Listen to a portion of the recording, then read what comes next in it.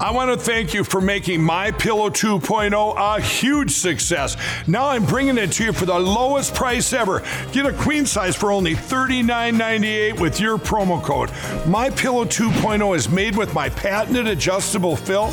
Plus, we've infused the fabric with our temperature-regulating technology. You combine that with our brand new Mattress Topper 2.0, and I guarantee you get the best sleep of your life. It's the perfect time to get the MyPillow 2.0s for your friends, family, and everyone you know. They truly make the best Christmas gifts ever. So go to MyPillow.com or call the number on your screen. Use your promo code to save 50%. Get your queen-size MyPillow 2.0 regularly $79.96, now only $39.98, and king size just $5 more. From all of us at MyPillow, Merry Christmas and God bless. MyPillow.com.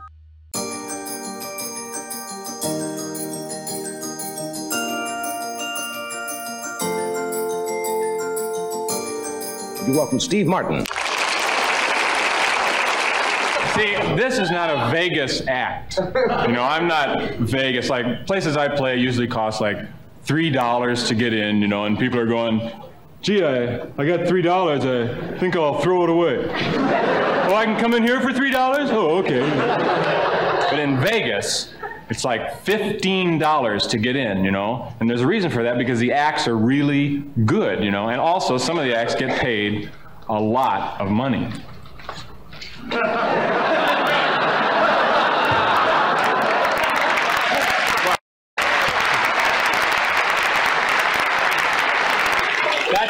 That's not the point. The point is that the acts are really good. You know, like you go and you pay the money and sit down, and the opening act is usually like a singer, you know, and they really keep it moving. That's what you're paying for. You can't understand what they say because it's going so fast, you know, but you're just entertained. You're sitting there going, you know?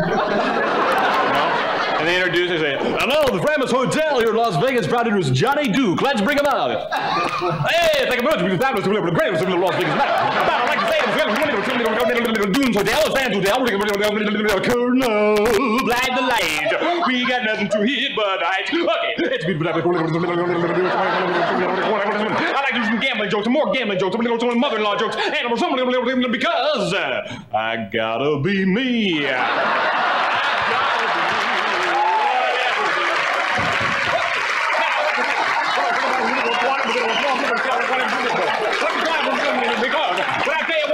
If I gotta say this, Frank's not a personal friend of mine. Okay. Sammy Davis, you're a personal friend of mine. Okay. Steve Martin, I'm a personal friend of mine too. Okay. And now it's time for a little dance, and here we go.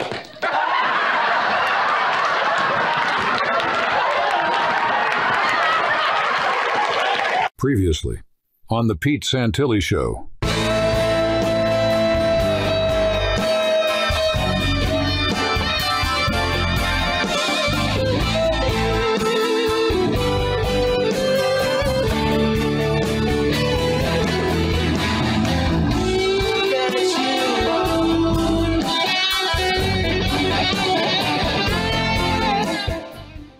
Here's the major news. Last night, I had Michael Yon on as a guest.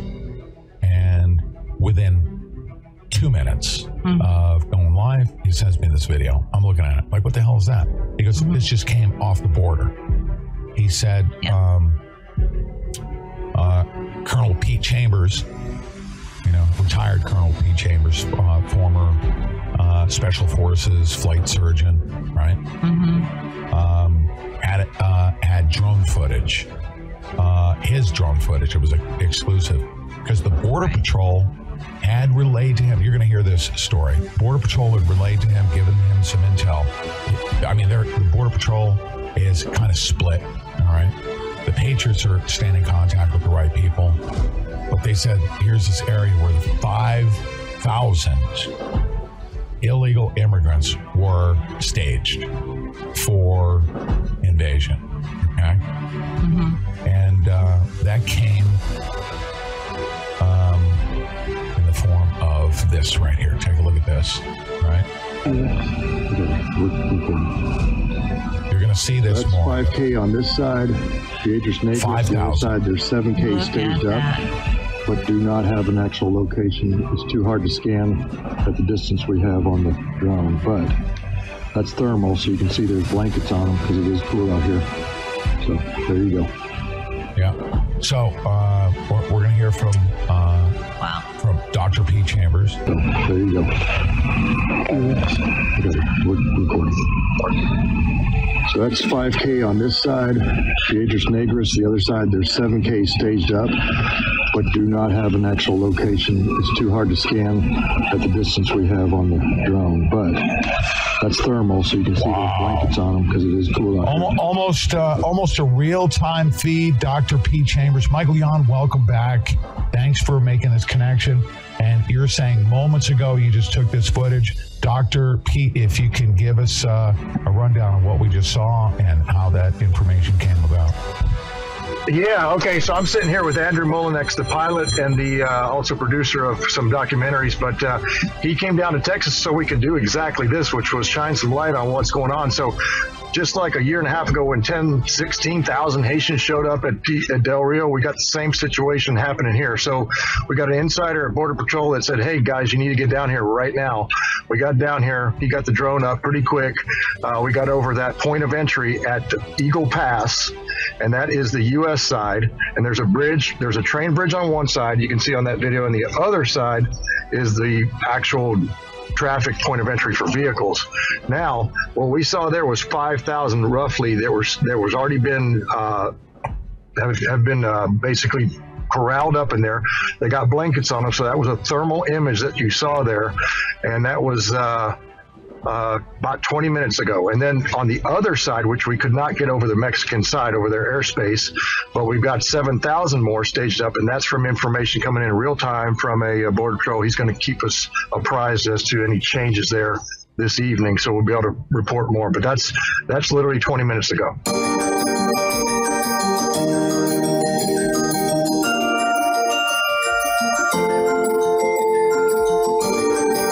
We had to move because we got in a spot where there was some high visibility for us, and you can only fly those so long before they trigger on you. A minute, so I can get some lights up.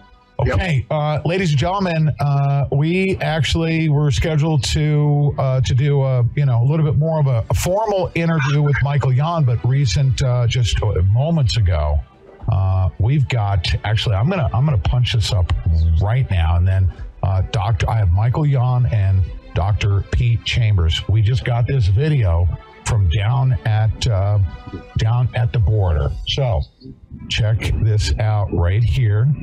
So that's 5K on this side, Beatrice Negris. The other side, there's 7K staged up, but do not have an actual location. It's too hard to scan at the distance we have on the drone, but that's thermal, so you can see there's blankets on them because it is cool out here. So there you go. Okay, we're recording. So that's 5K on this side, Beatrice Negris. The other side, there's 7K staged up, but do not have an actual location. It's too hard to scan at the distance we have on the drone, but I wondered if a single person at the protest knew where it came from. The slogan first became famous 50 years ago, thanks to Cesar Chavez. He was the founder of the United Farm Workers Union. When Chavez said, "Si se puede," he meant something very different. Yes, we can seal the borders. Cesar Chavez hated illegal immigration. He was Hispanic, obviously, and definitely on the left, but he fought to keep illegal Mexican immigrants out of this country.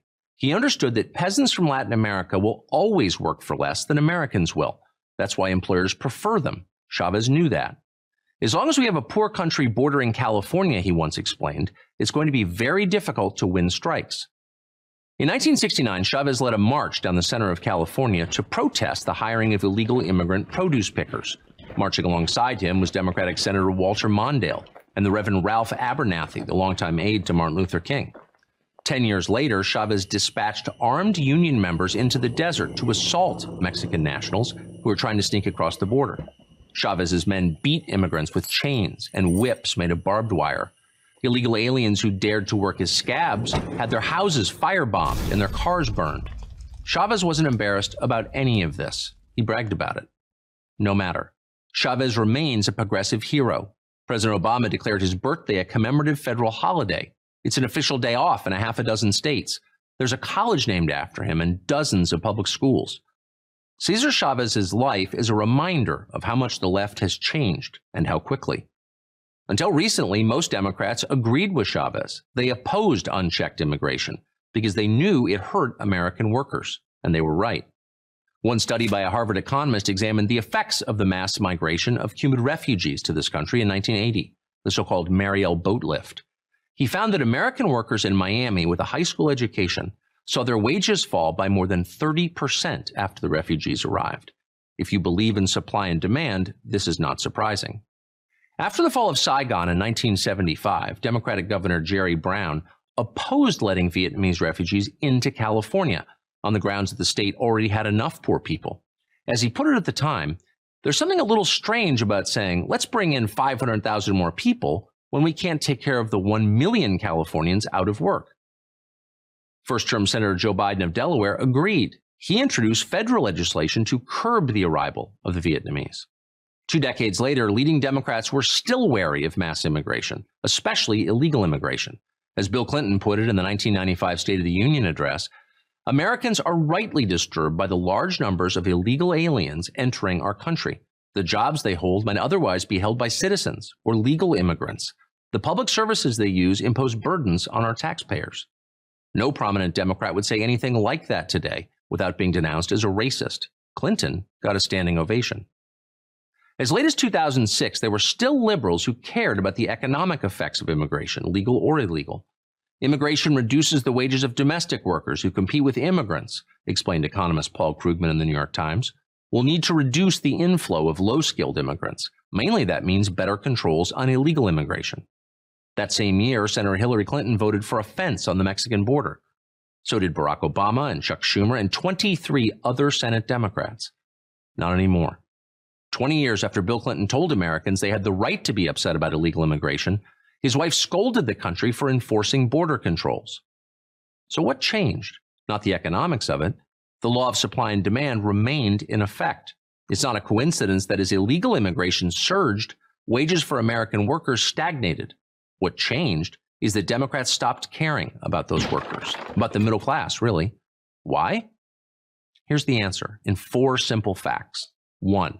According to a recent study from Yale, there are at least 22 million illegal immigrants living in the United States. 2. Democrats plan to give all of them citizenship. Read the Democrats' 2016 party platform. 3. Studies show the overwhelming majority of first-time immigrant voters vote Democrat. 4. The biggest landslide in American presidential history was only 17 million votes. Do the math. The payoff for Democrats? Permanent electoral majority for the foreseeable future. In a word, power. That's the point, no matter what they tell you. American workers be damned. I'm Tucker Carlson.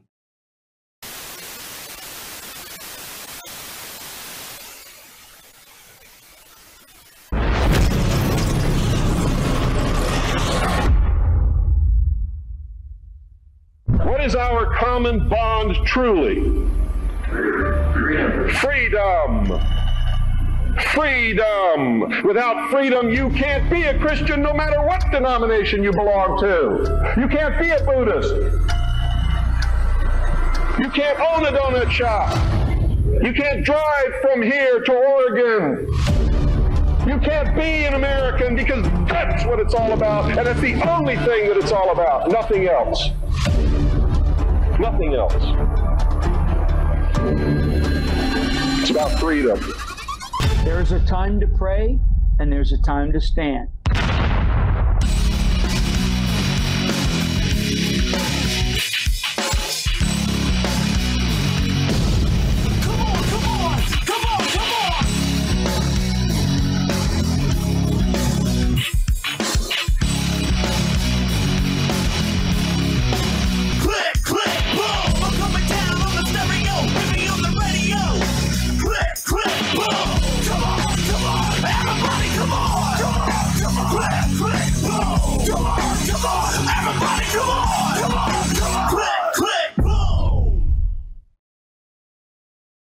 Let's go with a big boom.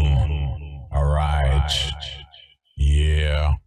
Good morning, everyone. And we're just coming up to speed right now. I want to welcome everyone, especially that since we're on Lindell TV at the 2-minute mark plus, we actually arranged our open exactly the way it is, and it will be.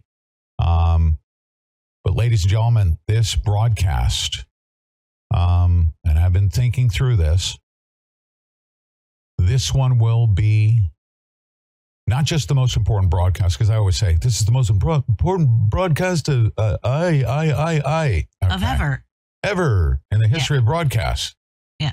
For us, all of us, each and every one of us, it is the most important gathering. All right. So this is what I need everybody to do. This is that moment of time. Sorry to break it to you, but you've been chosen to live through this. You are. So you will be yesterday, the day before, whatever it is that I said to you, either inspiring you or ticking you off. Okay. Whatever it was, throw all of that out. Okay. And I want some criticism as well. All right. But this is what I won't take is excuses. Right. Lucy gone with $100 Rumble rant. Lucy Merry gone Christmas, with Merry Christmas. Lucy gone, you're so beautiful. All of our angel investors like Lucy gone. Lucy gone, you're such a beautiful soul. All right. This is what I need everybody to do. All right. Now I'm going to open this up. And by the way, I will start opening up the phone lines. We're broadcasting like crazy. We're working like crazy, but I couldn't think of a better opportunity than we have right now, believe it or not. And I'm not just saying this, and I'm going to present a case to you. And it's going to be between now. Can you imagine? It's the 20th of December. Yeah. In 10 days, we have been planning, and it's just been divinely inspired. A group of people have been coming together to plan an event on the 30th because of a national security emergency that we spoke of last week, right? Who would have ever thunk that we would be in a national security emergency right now? And I mean right now. Right now, of all the things. What? You knew this is coming? We all knew this was coming. But you know what? When we got together, we said, all right, we're going to do a marathon. We're going to get people educated. All right, everybody, we're going to rally. All right, everyone, click the rumble button. All right, everybody, muzzles downrange. All right, everybody, get guns and bullets. And everybody, get in where you fit in. And blah, blah, blah. You know, all those Santilli-isms. Who could have ever thought that right now we're right exactly where we are? And we have the best opportunity for the following. A Christian revival in this country, period. That will happen through the course of actions that we're going to take here. It's going to happen. Christianity will flourish. Christianity is being persecuted. We know that. I hereby declare that is over. It's done. Anybody interferes. We have a First Amendment in the U.S. Constitution that protects our right and keeps the government at bay. Any government official, and I'm going to put them on notice right now. Jamie WV, $100 Rumble rant. Oh my Merry goodness. Christmas with love, Yeah. Jay. You know what? Can I tell you guys something? All right, this is what we got going on. No pressure, okay? But I just need to let you know. I didn't let you know. All right. Thank you, guys. So of all the things that we have going on, A, we're trying to save the world. B, we're trying to keep the lights on. C, we're trying to keep food on the table.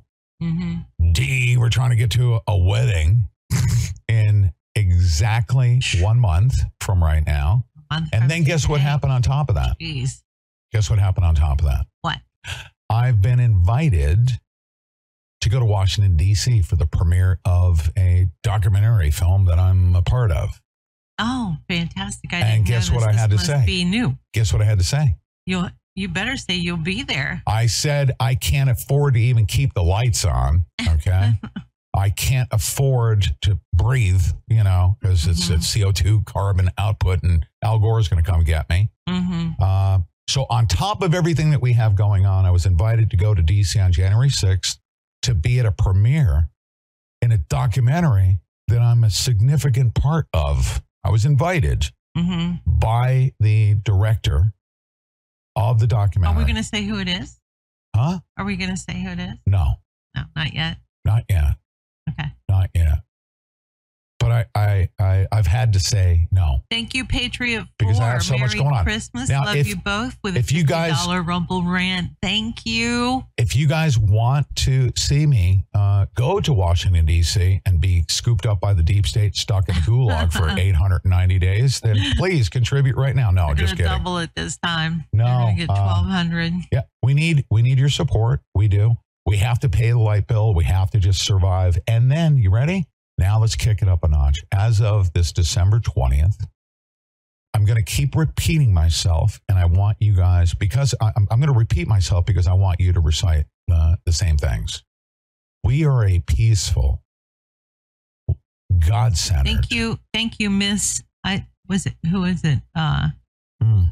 Big Miss. Thank you. And oh my goodness, what is happening? Miss Q with $100. Merry Christmas and Happy New Year. Let's keep the lights on. That's because we said we were going to send Miss Q a bag full of $1 trillion. Well, Rico Suave with a 50 just because. Thank you, Rico. You guys are amazing. Rico, we love you, dude. You know that. Miss Q, we love you. And I'm not excluding anybody. I'm just saying, Lucy Gone, all of our supporters, we love you. You know why? Because you guys, however... Sassy lady with a 50, Merry Christmas. We need you, Pete and Deb. Thank you so much. We need each other. And yes, I'm gonna tell you something. If we're going to get on a red, white, and blue painted boat, right? Mm-hmm. Somebody needs to put fuel in the boat and drive it, right? Yeah. And not everybody can do that. Maybe you guys can find somebody better to grab the steering wheel, right?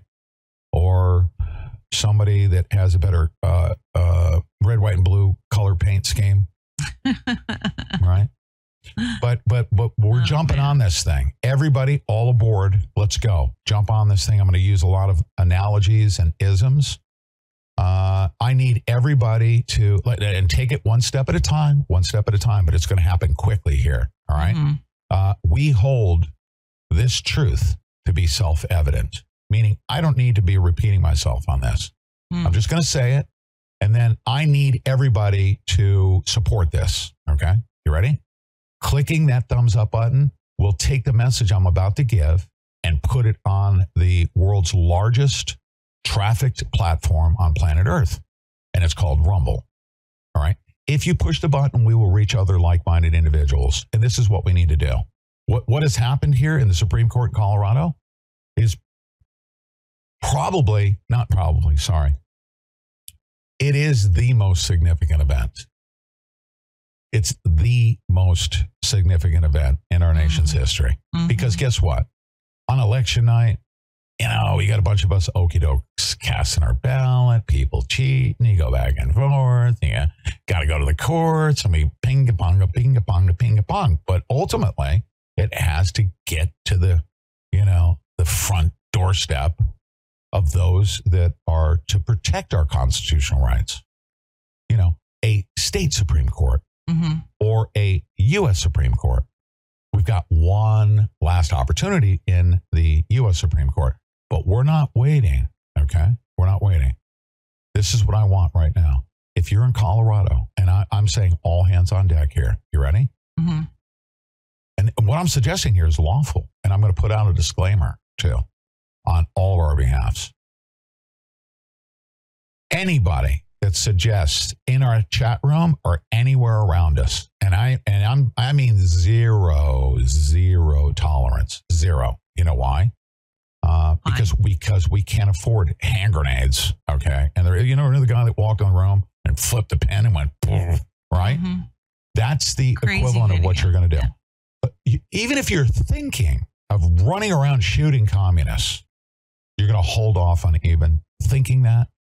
Or doing it, or what I mean? That's just violent right-wing rhetoric. We're not going to give them a freebie. That's not how we're going to get out of this. Mm-hmm. Few guarantees in life. This is what I'm going to guarantee you on this day. I'm going to lead a charge here. I'm going to assert on all of our behalf that we're a God-centered, patriotic group of individuals that mean what's best for this country, and we're going to bring it. We're going to bring it. Here we go with another 20. They will not know. They will not know what has hit them because of what has just happened. It's going to give us the momentum that we need. And guess what? You could have waited a couple of years or wait till November. No, guess what? They shot themselves in the foot. And we're going to exploit that. We are. And we're going to act swiftly. We're not waiting until, as you see, you can't wait till November of 2024. Saltmaster 20. Oh, you're kidding me. Thank you. Really? I need, so. What's happening today? First thing, first things first. You ready? Everybody mash that rumble button because I need us to go out and capture the attention of as many people. We're going to build an army, right? What is an army, right? An army, a large group of people. Mm-hmm. We have, first of all, God-centered intentions. You don't even need to be about Jesus or God or anything like that. But nobody's going to be harmed by that. So this is what I ask you to do. Yeah. Because us Jesus freaks like me are being persecuted. They want to come kill us. Okay. White Christian. Woof. Oh my goodness. They really do. They want to kill us. They want to double kill us. All right. Mm. A white Christian patriot, triple kill us. Okay. So I ask you, if you're a non-Christian, you're middle of the roader, I believe in a higher being, you know, then do me a favor. If you're a patriot, then please protect my right to be the best Christian that I can be, to prepare for Armageddon. Mm-hmm. All right. Working for capital H, him. That's my first and foremost. So please help me because that's my main focus. My church is that open line between me and my God. And I'm calling out to him right now. Mm-hmm. And if you could help me support my efforts and protect it. Any U.S. government official, if you're tuned in right now and you're surveilling me, all right, you do not have probable cause at all. Mm-hmm. And if you think you do, and you failed to let me know, and you believe that somebody is around that wants to break the law, and you're not going to tell me, that's a double whammy, okay? Right. Number one, you're violating my constitutional rights to gather peaceably. And I'm going to suggest people peaceable. We $50. Stay strong in faith of our Lord Jesus. Yes. Thank you. You're gonna hear a couple of presentations. All right, right out of the gates. All right. First is going to be by me. We're going to do this. We're not waiting. As a matter of fact, they just preempted the whole freaking thing. Bill Tennis with $50 for commissary. Oh. Just in case. That's it. Put money on my books, please. Yeah. Oh, man. Just in case. No. Kidding, yeah. I promise you, Bill Tennis, you $20. Another $20 from Rico. Look at this. What's up with you, Wow. Suave? Wow. The rise of the Wow. retirees. Wow. Battle cry of the Republic. Oh yeah, this is. So Deb Jordan. Yeah. While you're keeping an eye on that, I have to. I mean, I have to be thankful and bless these folks. I am going to literally put up every single broadcast. Mm-hmm. If you are working, the days are over. Your little surveillance project is done. Your little FISA authorization, your spying, and your crap that you got going on at Fort Washington, Maryland. I will be broadcasting and presiding over the destruction of that building. Mm-hmm. Okay, I will be by proper authorities. All right, and this is how I'm. Let me tell you, proper authorities. Ryan Joyce. $100. Don't leave me out of the fun. It's going to be fun. Gosh. Ryan, could you imagine if? Oh my goodness. Hey, it's kind of stressful if you think, oh my goodness, we got to shoot our way out of this, right? That's stressful, isn't it? It is stressful. What if I showed up to work on December 20th of 2023 to say, guaranteed that we're going to win, okay? We're going to win in the following regard, because here's our objective. Mm-hmm. If they want our country, our way of life, and our president, they got to go through us. Mm-hmm. That's it. Candlelight vigil style. Laszlo Tokes was the pastor in communist Romania that they all stood between the government, all right, and their pastor. They stood in the gap. Time to stand in the gap, folks. And we're going to win. You know why? Because we're prepared to die. Meaning, they want to kill us. They do. They want to kill us and, in fact, have done that. They already killed 600,000 with COVID. They already killed Robert Lavoie Finicum, when it came to, a bunch of people standing up for Western land rights and all that stuff. Let me say something. Wuzzy Bear. Let me say something. Fuzzy Thank you, Wuzzy was a bear with $10. First 50 caliber bullet for the 7th floor. Let's go. Oh boy. Listen, let me say something too. It wasn't just physically killing people, right? That is part of it. But what they have done, Pete, is they have the American spirit. They're murdering our country. Yes. The American literally, spirit. This is the soul of this country. Intentional. Is on its deathbed. Hold on a second. Intentional, premeditated homicide of our country. Yes. Okay? That's what we have here. The American spirit. The spirit of our country. Oh, yeah. They killed Kennedy. We could go through the whole list. Right now, Pete are feeling overwhelmed. Why? Because they know that if they protest what's happening right now, they're all going to be guess what? Trouble. We're going to hit them. Here's the surprise attack. You ready? Here's the surprise attack. Mm-hmm. They have no idea what's about to hit them, and it will. And they won't know how to contend with it. Kind of like the communist Romanians when they stood there in a candlelight vigil, small group of them, right? Mm-hmm. And they said, why are you standing here with a candle? And people were coming by in the public square, and they're like, we're done. We're finished. Rico with 5. We're going to stand. She always said, my money is her money. We're going to stand in the gap, the communist Romanian said. Love you, Rico. The communist Romanian said, we're going to stand in the gap. Okay? They're not getting that's it. We're done with them. Ceausescu's over. The police, we're not afraid of them.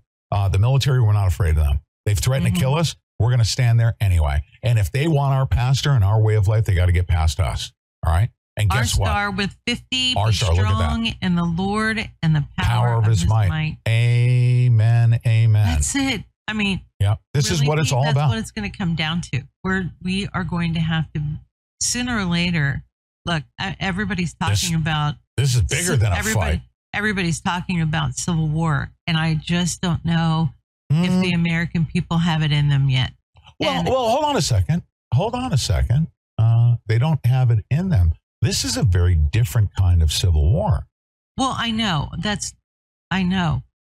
But I'm just saying. We've been in civil war. I know, but I'm just saying, if they have it on any level, have it in them, we're going to find out because they're really pushing this. What they did yesterday in Colorado is, it's unbelievable. We're going to get to it. I know, but that's what this is all about. They want to take out Trump, yes. But what they really want to take out is you, the voter. That's apparent. What was done to him was terrible. But man, what was done? No. What was done to them? Now imagine if there's one person in Colorado that wants to vote for Donald Trump. One. Deb. It's egregious. Deb, look at now. Everybody listening to my voice right now, make sure you click this. And I'm saying Democrats too. All right. I'm going to be reaching out to Democrats. That's my little mission. All right. I'm going to reach out to Democrats. Here in Ohio, there's a unique situation. Ohio is red, okay, because we cheated the Democrats out of their votes. And I know how they did it. And I also can show you the person that was to testify to it was mysteriously, he died in a plane crash here in Ohio. So we have unique circumstances here in Ohio. But I'm going to deal with that. And I'm going to reach out to Democrats, and they should be just as upset.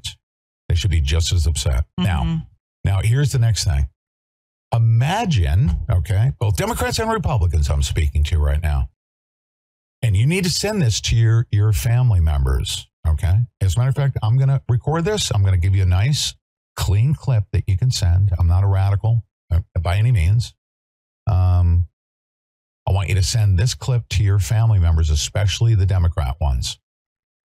Imagine that they took the full force of the government multiple times. They spied on his campaign.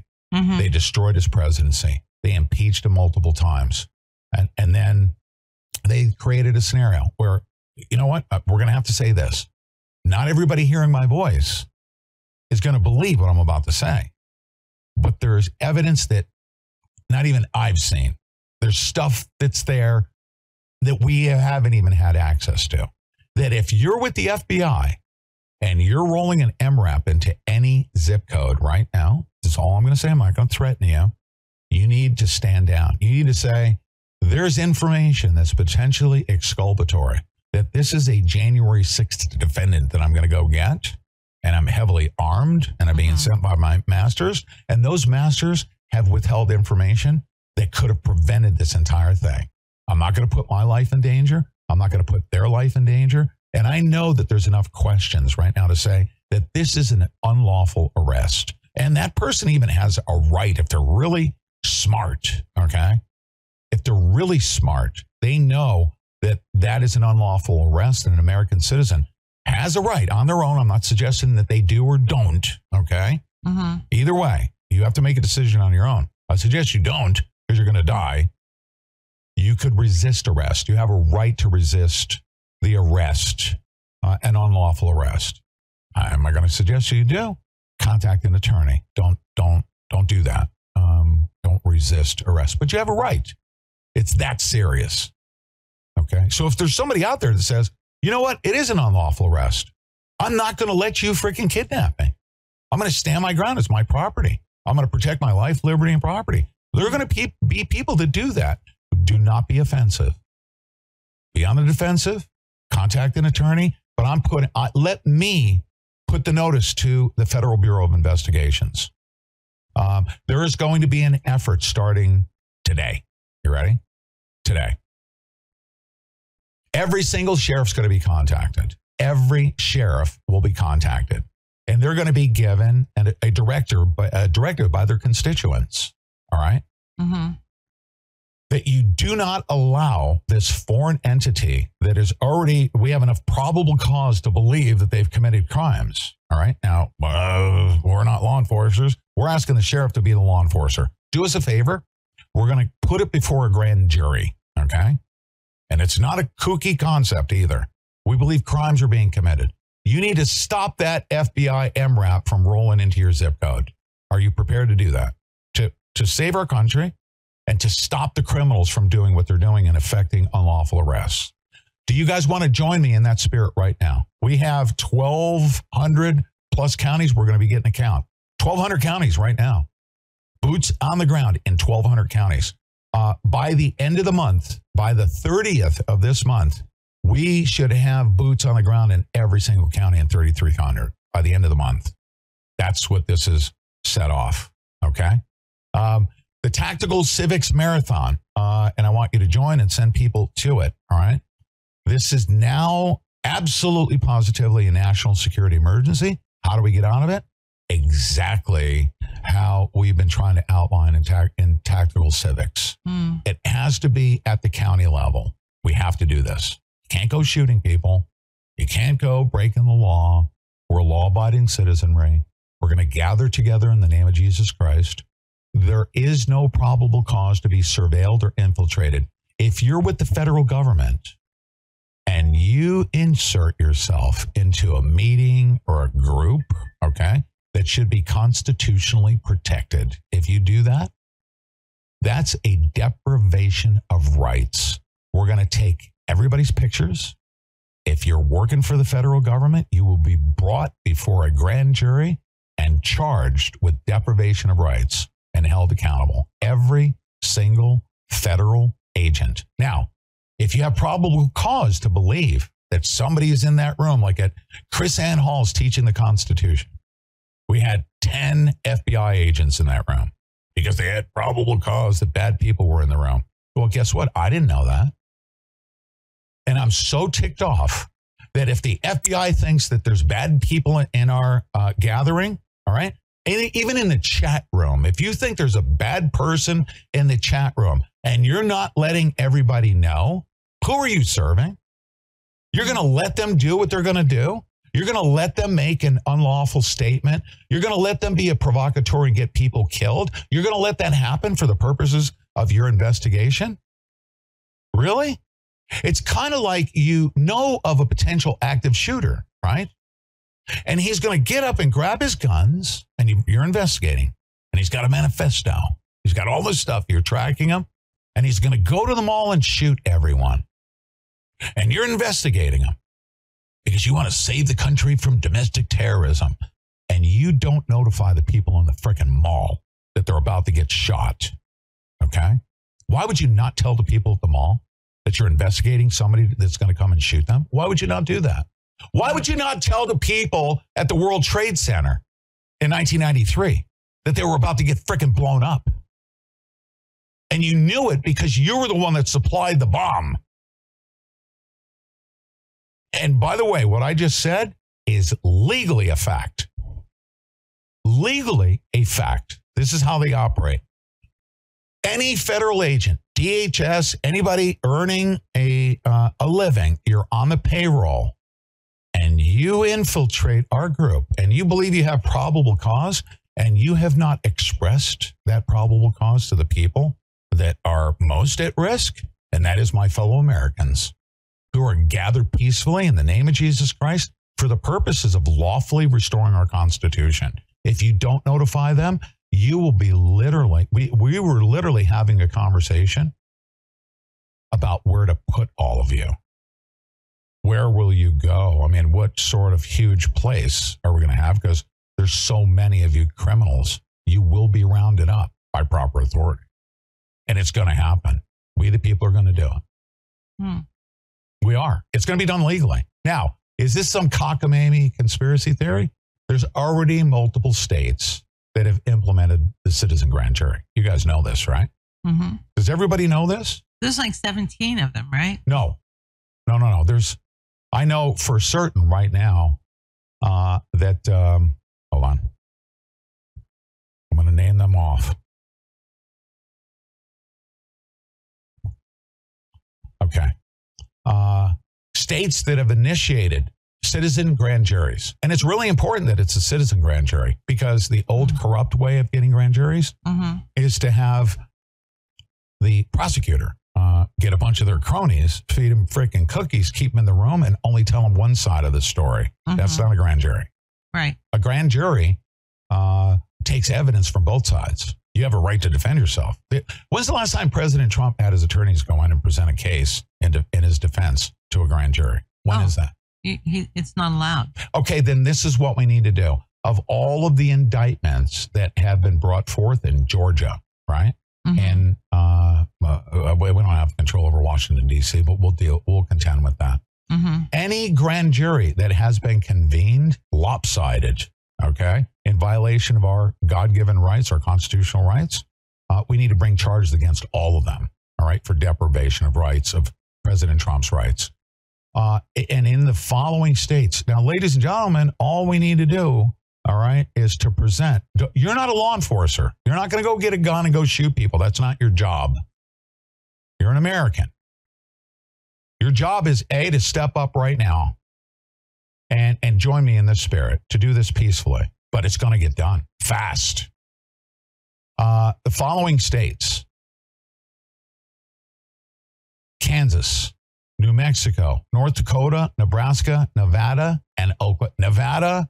Nevada, isn't that great? It is great. And Oklahoma. Actually. And Oklahoma. All have, it's the law, all right? If a group of petitioners get together and they fill out a petition, I'm going to tell you right now, we're not going to rely upon the Supreme Court. This is what we need in Colorado. ASAP, 911. 911 today, right away. I need everybody to get the word out right now. You're going to push the button. We need Colorado people. You need a certain number of signatures, okay, on a petition immediately. You get petitions. Everybody get out there. We get petitions. If a petition, right, is put together to demand a grand jury investigation, that presentment is to a judge, all right? Do you know what the judge has to do? Guess what the judge has to do? What? He must assemble a grand jury. And it's going to be a citizen's grand jury. It's not going to be the crony grand jury. Today, I'm calling for right now in Colorado. Now, we can start adding to the list. You guys start listing what we need to investigate as far as crimes. People, the we. What state are you in right now? People the way. I'm picking on anybody. Somebody mention what state they're in the chat room or locals. What state are you in? Utah, all right, says Decon in locals. Texas, all right. Texas has too many problems, too many grand juries. Stand by. Hold on. All right. You ready? Look at Missouri. North Dakota. North Dakota has a citizen grand jury.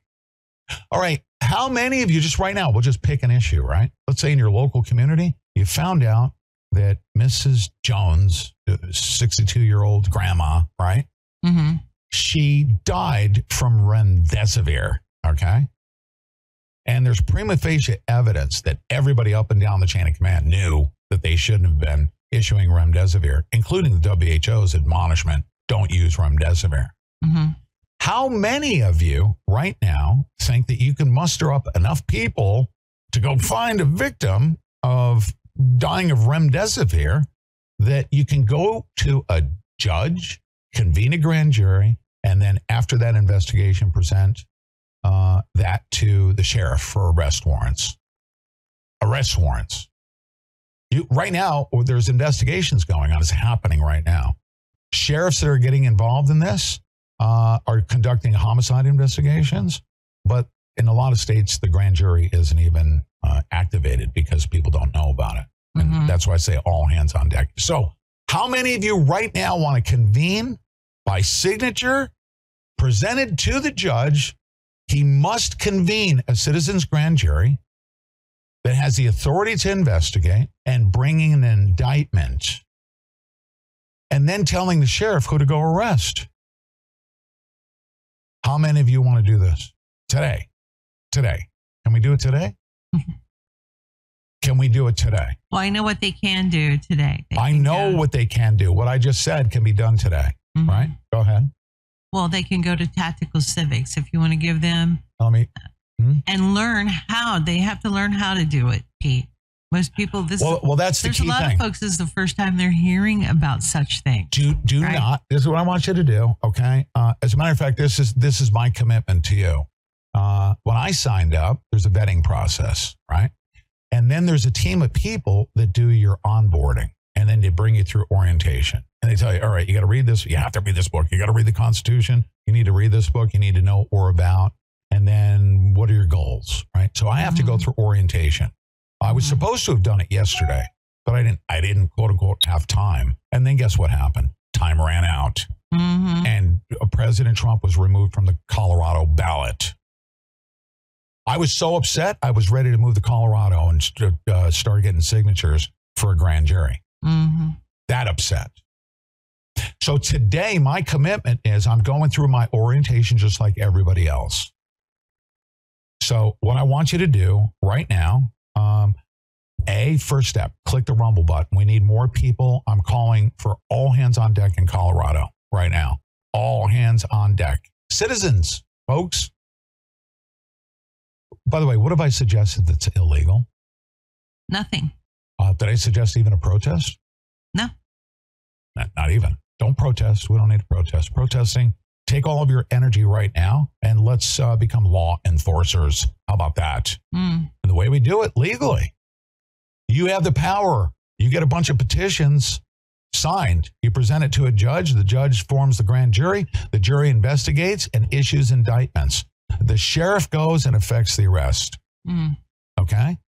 How many sheriffs would deny an arrest warrant, right, or an indictment presented to the judge, right, for prosecution? How many sheriffs would deny following through on the will of the people doing that?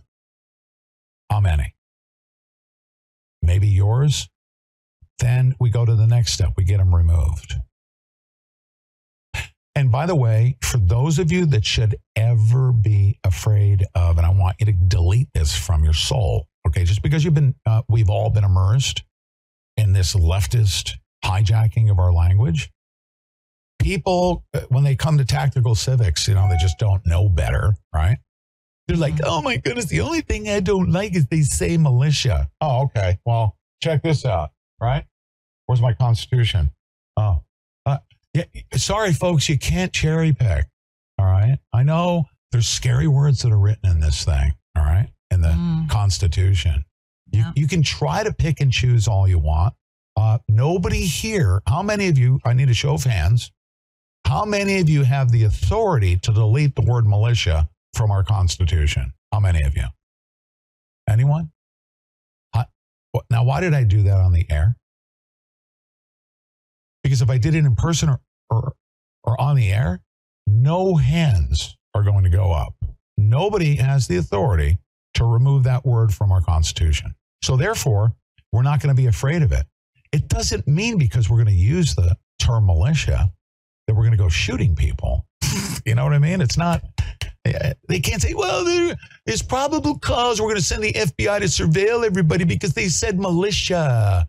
You know, next thing you know, got the FBI trying to kidnap, what's her name? Gretchen frickin' Bride of Frankenstein. Oh, I got news for you. The FBI is surveilling you anyway. You know what, FBI? If you're surveilling me, I'm going to sue your frickin' balls off for deprivation of rights. You have zero probable cause because I have not suggested or even thought about anything illegal.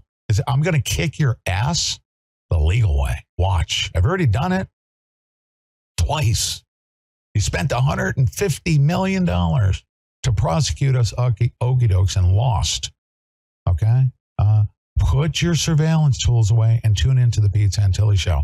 If you, as an individual, if I catch your name, I'm going to start publishing names of individuals that were involved in depriving the rights of all the Bundy defendants, which a judge has just said in the past couple of weeks that you guys got together and conspired for the purposes of provoking an armed confrontation. That's what your little probable cause surveillance does.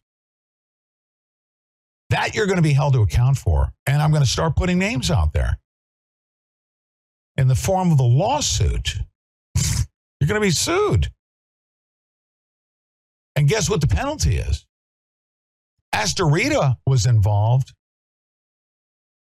Joseph Astorita, FBI HRT team member, lied in the investigation as to what happened with the shooting of Robert Lavoie Finicum. Guess what the penalty is for deprivation of rights when death occurs? Guess what the penalty is? What is it? The death penalty. If you harm somebody, you get the equivalent. If you harm somebody, the penalty is higher. If you deprive us of our rights, I think it's like a 5-year penalty and a $10,000 fine or something like that. You know, it's less, but it's all, the severity of the penalty is based on what happens to the victim. You know, I lost 619 days of my life. That's pretty serious. It is. Right? Yeah. All right. So folks, go with me. I'm not going to back away from what we're about to do. I'm not going to back away. All right. I'm going to first ask you, right? I'm going to hold these truths to be self-evident. Meaning, what does that mean? Doesn't require any further discussion. I need you to punch the rumble button. Why?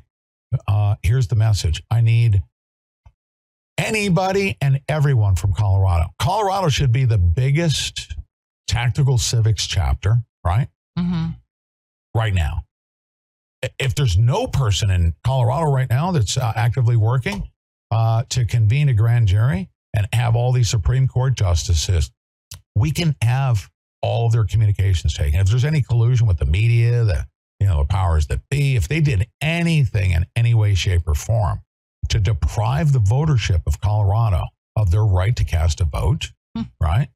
If there is, then the grand jury needs to deal with that accordingly and present that to a judge and bring them an indictment.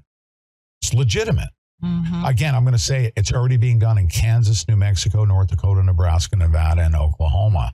Now, we tried to get this off the ground in Burns, Oregon, and it was so powerful. Guess what they did, Deb Jordan? Oh, they shut it down big time. And they sent 450 HRT team members there and only shot Robert Lavoie Finicum, but they wanted to slaughter everybody. Yeah, they did. It was that powerful. If you ever want to know why they sent so many agents, it wasn't just the uranium one either. Mm-hmm. It was the Citizens Grand Jury and the Committees of Safety and the militia. Okay. Is there anybody afraid of the word militia?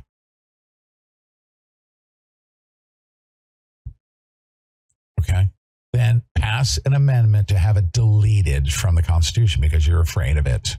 Okay. Until then, we're going to use it. Just because some leftist says that it's a radical right-wing concept, that's a Marxist tactic. If you're afraid to be using a word because the left has weaponized it against you, we need to change that. Okay?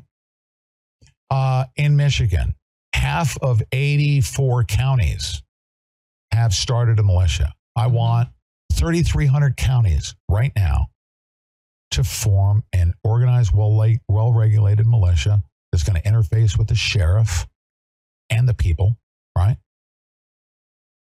Every able-bodied citizen, 18 years of age to 45 years of age, right, can join the militia and is required, actually, to participate in some way, shape, or form, even in support of it. So, citizens' militias, right? Even for, be civic-minded. Shoot, Idaho 3% is the perfect example. They have a relationship with the legislators. They got a relationship with the sheriffs. That's the perfect example of what I'm referring to. But if there's anybody that is afraid of the word militia, we have declared a national state of emergency. So I don't want anybody to act like a leftist, all right, and try to get it removed from our conversation. And I definitely don't want you to act like a victim of a leftist that you're scared to use it because the left has hijacked it. They call it that violent right-wing rhetoric. No, this is what we focus on. How many of you want to defend the U.S. Constitution? How many? And our constitutional republic? How many? Everybody, right? Well, guess what? There's a word in there that we have to protect. And that's the spirit in which I'm being emphatic. I'm not trying to force a militia on anybody. I want to just use the term. And we've got all of the right tools for us to come together to get militias created, to get citizen grand juries done, and to do so by the end of the month. Colorado, first and foremost. How many people from Colorado right now are tuned in? How many? Anyone? Yeah, I know somebody posted a little bit ago that's from Colorado. All right, Colorado. This is what I want you to do. Okay. Here's the goal here, and then I've got two very, very important messages and two very important broadcasts, interviews, messages from President Trump to the people you're gonna hear from here. You guys want to hear a message from President Trump? It's pretty powerful. You ready? One of the individuals, he had a private conversation with their family members. Caressa Diaz is from Colorado. Who is it, Caressa? Yeah, Caressa Diaz. Okay, Caressa, here's the deal. This is what I want you to do. Let me get myself situated here. And everybody else can follow along, but I especially need help with getting the word out on this right here. I will be one of the masters of ceremony on the 30th, okay? In Colorado, we need to take action even quicker than that.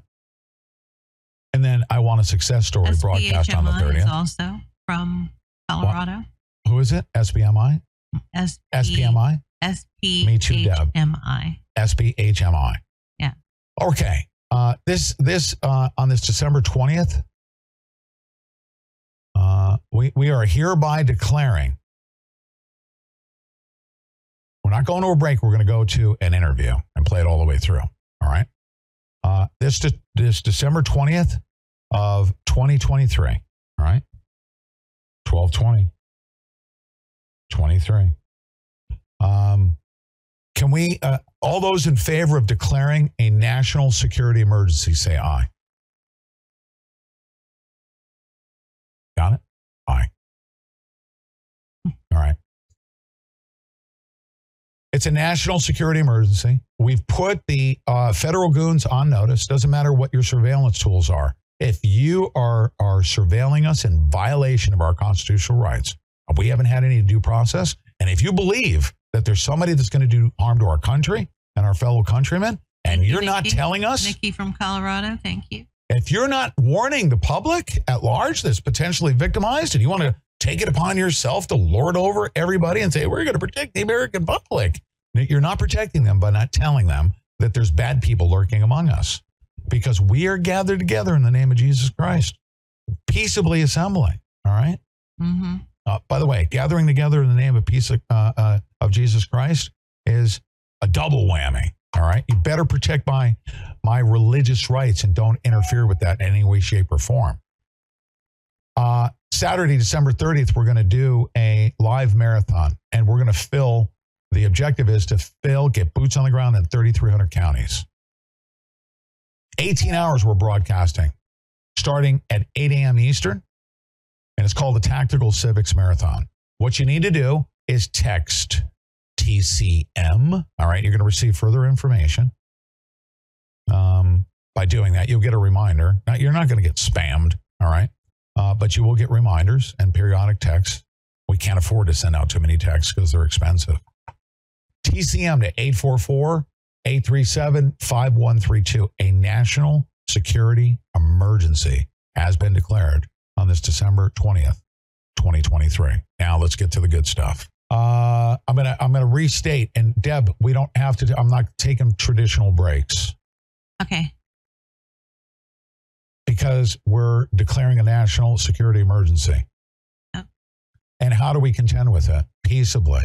We gather together in the name of Jesus Christ. Nobody's breaking the law. And now that's the majority of us, correct? Mm-hmm. If you're working for a 3-letter agency, so help me God, you're going to be swinging by your balls, okay? When we get a hold of you through proper authority for violating our constitutional rights. I'm asserting it right now. You violate the constitutional rights of any person that's with us right now. If you come in, we have zero tolerance. Anybody suggests unlawful activity, anybody suggests breaking the law in any way, shape, or form, you're gone. Poof, you're gone. Go back to the FBI field office. All right? So we're self-policing. Now, if the FBI knows Hey, that can you there's... take me off the camera for a minute? Oh, my God. Sorry. Okay. Yep. Okay. There you go. Go ahead. Keep going. You're off the camera. What are we doing? Hello? Somebody knocking at the door? Oh, okay, good. Okay, fantastic. We got a good situation.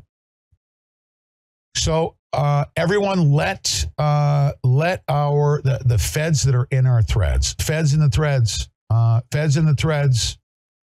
everybody push that thumbs up button if you want to crush and have hung, okay? And I mean swinging by a freaking white rope like Rico Suave says, by proper authority. How many of you want to have these traitorous bastards swinging from a rope for treason against our country? We have feds here, somebody says? Are you kidding me? Are you serious? They just re-upped the FISA warrant. The FBI had 1,000 online covert investigators. They're lurking among us. They're working on the payroll. How many of you want to break the law? They don't even have probable cause, but they're surveilling you right now. They're taking screenshots. Any feds, we got feds in the threads, okay? Tell them to get lost, and when we find out who you are, you're going to be held accountable. Feds are here in the chat. Liberals blow. Feds here in the chat? Surely not. Liberals blow, right? Okay, let me get this right. Stomp all over our rights, and yet we continue to play by the book. Yeah, of course, Unk. Yeah, why? What would you suggest? Yeah, stomp on our rights and we play by the book. Are you suggesting Unk? Unk is a moderator, is he not? Is Unk our moderator in Rumble? Okay, Unk, here's the deal. Go with me here. President Trump has always said, we don't break the law against the lawbreakers. We don't. We have the law with us, and that's, guess what it's called? It's called tactical civics. All right? Text 837-5132. If you went and shot one of them, it wouldn't be as impactful as potentially rounding up millions of them. Okay? How would you like to do that, Hong? What would you rather have? Would you rather have fire discipline, save your bullets, okay? Mean business, but use a mechanism, which is the law. And it's so powerful, that's why they want to destroy us. To round up hundreds of thousands of these bastards. And we're going to try to figure out where to put them all right? We're going to figure it out. But it's going to get done. It's going to get done by proper authority, and you're going to learn how. Text TCM to 844-837-5132. I'm paying for the constitutions. Get on our text alert. I'm going to send the constitutions. As soon as you said a national security emergency, screen went black. Probably. Yeah, probably. Now, you're going to listen to the message that President Trump gave this family, Rachel Powell's family. You guys ready to go? I'm going to let it play through. I'm not going to let it play the entire interview. I can't do that because Pastor Daryl Scott is going to come on, and he's going to tell you what President Trump said to him. Those two messages are coming in today's episode. Let's stay God-centered. Let's stay faithful. Let's make sure that you get on that reminder list. We're going to bring, if you're already a member of Tactical Civics, get on that text alert so that you can forward that to your friends and family members. We need all hands on deck. How many of you think that we should have boots on the ground in 3,300 counties? Say so in the threads. Tell me. 3,300. Here we go, folks. You ready? This is a beautiful soul named Rachel Powell. Here she is. I'm excited to announce that we're having our biggest Christmas sale ever. You get our brand new 6-piece My Towels for only $29.98, or rejuvenate your bed with a MyPillow mattress topper as low as $99.99. Or how about MyPillow bed sheets for as low as $24.98? There's something for everyone. Duvets, quilts, down comforters, body pillows, bolster pillows, and so much more. Well, I know MyPillow products make for the perfect Christmas gifts, so I'm going to extend my money-back guarantee until March 1st, 2024. So go to MyPillow.com now or call the number on your screen. Use your promo code to get huge discounts on all MyPillow products. For example, you get our 6-piece towels for only $29.98, or get your very own MyPillow bed sheets for as low as $24.98. It's our biggest Christmas sale ever. Get all your shopping done now while quantities last. Okay, ladies and gentlemen, the interview you're about to hear is a great one. I want you to listen all the way through, please. It's the first time I've spoken with Rachel Powell. We concluded. We had a great conversation. She's had a bad day today, or rightfully so, and you'll find out in the interview. What is happening to her and her family. We had a nice conversation. I thought it was. And then she mentioned something to me. And I said, well, what did you just tell me? And she said, one thing positive that came out of this is that my sons had an opportunity. I'm going to let her say this. And then I want you to listen to the entire interview because she's a single mom. Rachel, I want you to tell everybody what happened after we got off the air. And I said, I want to put this back on recording. Tell everybody what you just told me. Okay. So Trump said he told my sons he's going to pardon me. He's going to help us if he gets in. My 12-year-old son, he told him about me, and Trump signed this hat. I hope you guys can see it. It says, Rachel, we love you. And then there's Trump's signature here. You can see it's a new hat.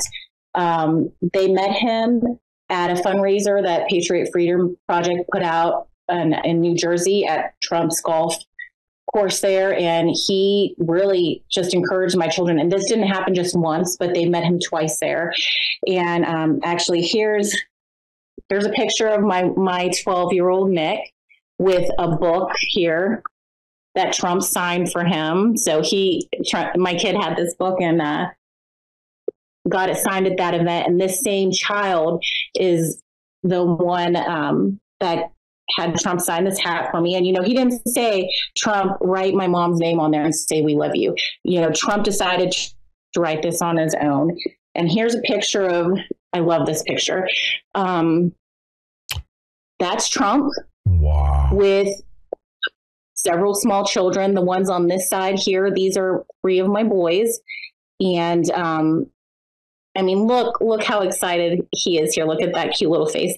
But it's been very encouraging to my family and to my boys, knowing that if Trump gets in, there is hope for us and that he does care. I know there's been some questions out there. People have thought, well, why hasn't Trump done anything?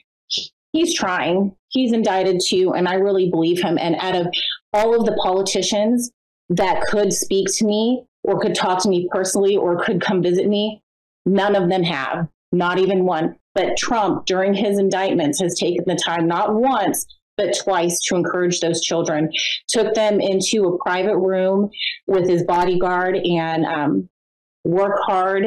It's going to be okay. And that's really carried us through. It means something to us. And you know what? It means something to everyone and other January 6 patriots. It means a lot. And that's why I wanted to go on the, that didn't come out in our interview because, just because it's hope and it's speculation, it's speculative. But guess what? We have a reason to like the guy as to what he's doing, because he's not on the evening news doing that. He did it in private. Those are his true, pure intentions, right? He didn't do it in front of the cameras. He didn't do it in front of the fake news. He did it privately with your kids right now that are feeling the pain of what's been done to your family. And that's an uplifting thing. And I appreciate you coming back on. Everyone, make sure that you listen to this entire interview. It's worth it. And share it with fellow January 6 family members and patriots. Thank you. God bless you, Rachel.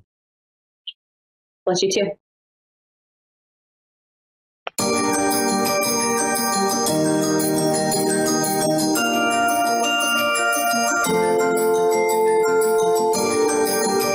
My next guest, Rachel Powell, is a Pennsylvania single mother of 8, a grandmother of 6 children, and she also became known as the Pink Hat Lady after she was filmed protesting election fraud at the Capitol building in Washington, D.C. on January 6th, 2021. Rachel is a hardworking, tax-paying American citizen with no criminal record, now an American political prisoner, criminalizing her love of our country, along with a bunch of other people, including those that didn't go. We all love our country, but were therefore guilty by association of being terrorists, as our political opponents would call us. But she was sentenced, listen to this, and I laugh in your face for doing this. And if you're a judge and you're tuned in, we will get the last laugh with you. But even still, 51 months in prison on October 17, 2023, on top of a nearly 3-year sentence of strict house arrest. Now, Rachel joins me right now, and I'm just gonna let her know I'm probably just as belligerent as she is, because I understand she's a firecracker. She loves her country. She refused to plead out because it was full of lies, and that is a good God-centered approach to not signing their paperwork, because it's all full of lies, isn't it, Rachel? Absolutely, it's full of lies. So you decided, well, can I come right out of the gates? So with prayer, hope, and perseverance, and I think luck isn't even a thing. Our political adversaries are a disaster. The Biden wrecking ball, not the administration, will set in course what I think will happen. On January 20th of 2025 at 12:02, a whole bunch of people are going to be walking out the door. So I want you to keep prayerful of that. My prayers are with everybody on that. It needs to be done. This needs to be over. But even still, can you imagine that the full force of the government came after you? And now you can talk about what you did or didn't do, right? Did you go into the Capitol? Where were you? What did you do? How did you do it? And by the way, I always say this about Dominic Pizzola. You deep staters better thank your lucky stars that all he did as a United States Marine was break your window. You better thank your lucky stars for that. And if I knew then what I know now, I wouldn't have brought a bunch of women on January 6th. We didn't intend to insurrect, okay? So a couple of broken windows, you better count your lucky stars. But anyways, tell us what happened. Well, I was on the violent side of the building. If you hear people on the west side, that's where I was. I was there at the very beginning because we couldn't hear Trump speak. And so we just went up to the Capitol to see people roll in.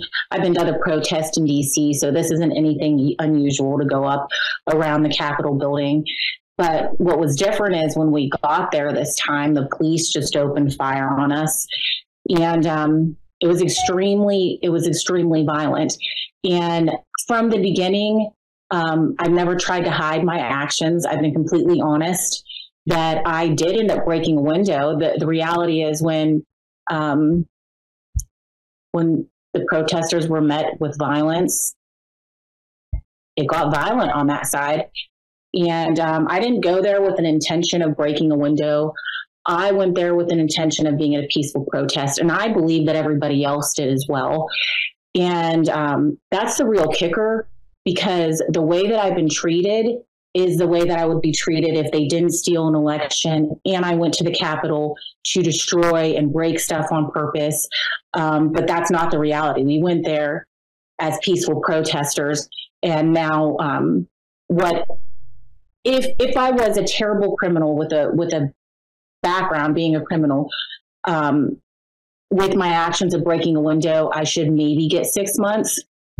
But instead, they are giving me 51 months, and they tried to consider me they argued for me to be considered a terrorist, which would have given me more than what the prosecution was asking for, which was 8 years, by the way. They want to give a mother with no criminal history that didn't go there with an evil intention 8 years and label me as a terrorist for the rest of my life. That's ridiculous. It's ridiculous and it's infuriating. And I don't know how it's going to turn out, but it doesn't look good for America's future if we stay on this road. That's for sure. That's for sure. Now, by the way, I'm not trying to provoke a response from you. I'm adding commentary because I've done a lot of interviews, as you can imagine. I don't want to talk about my story, but they practice with a smaller group. Same things, same methodology, same level of entrapment, okay?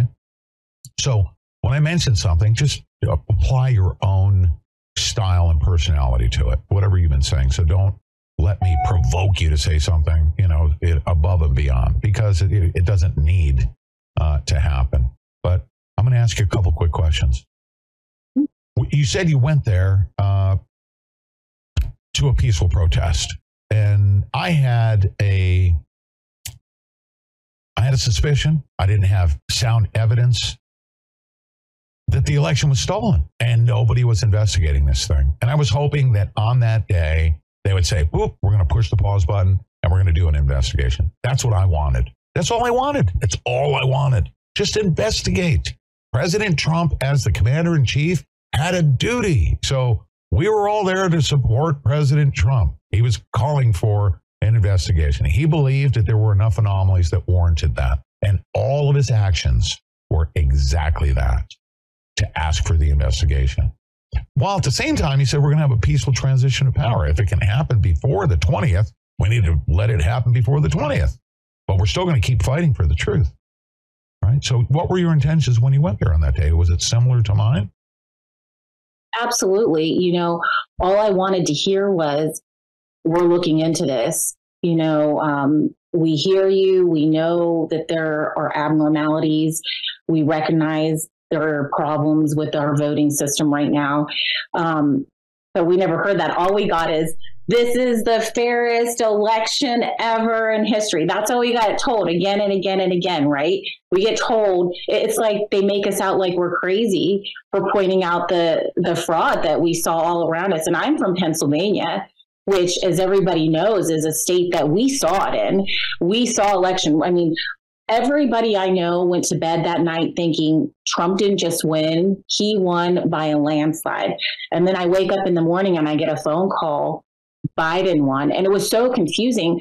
I mean, even the person that I know that has studied political science for years, who's older than I am, who stayed with every single presidential election all the way through the evening, even he went to bed that night, turned the TV off, and was like, Trump won.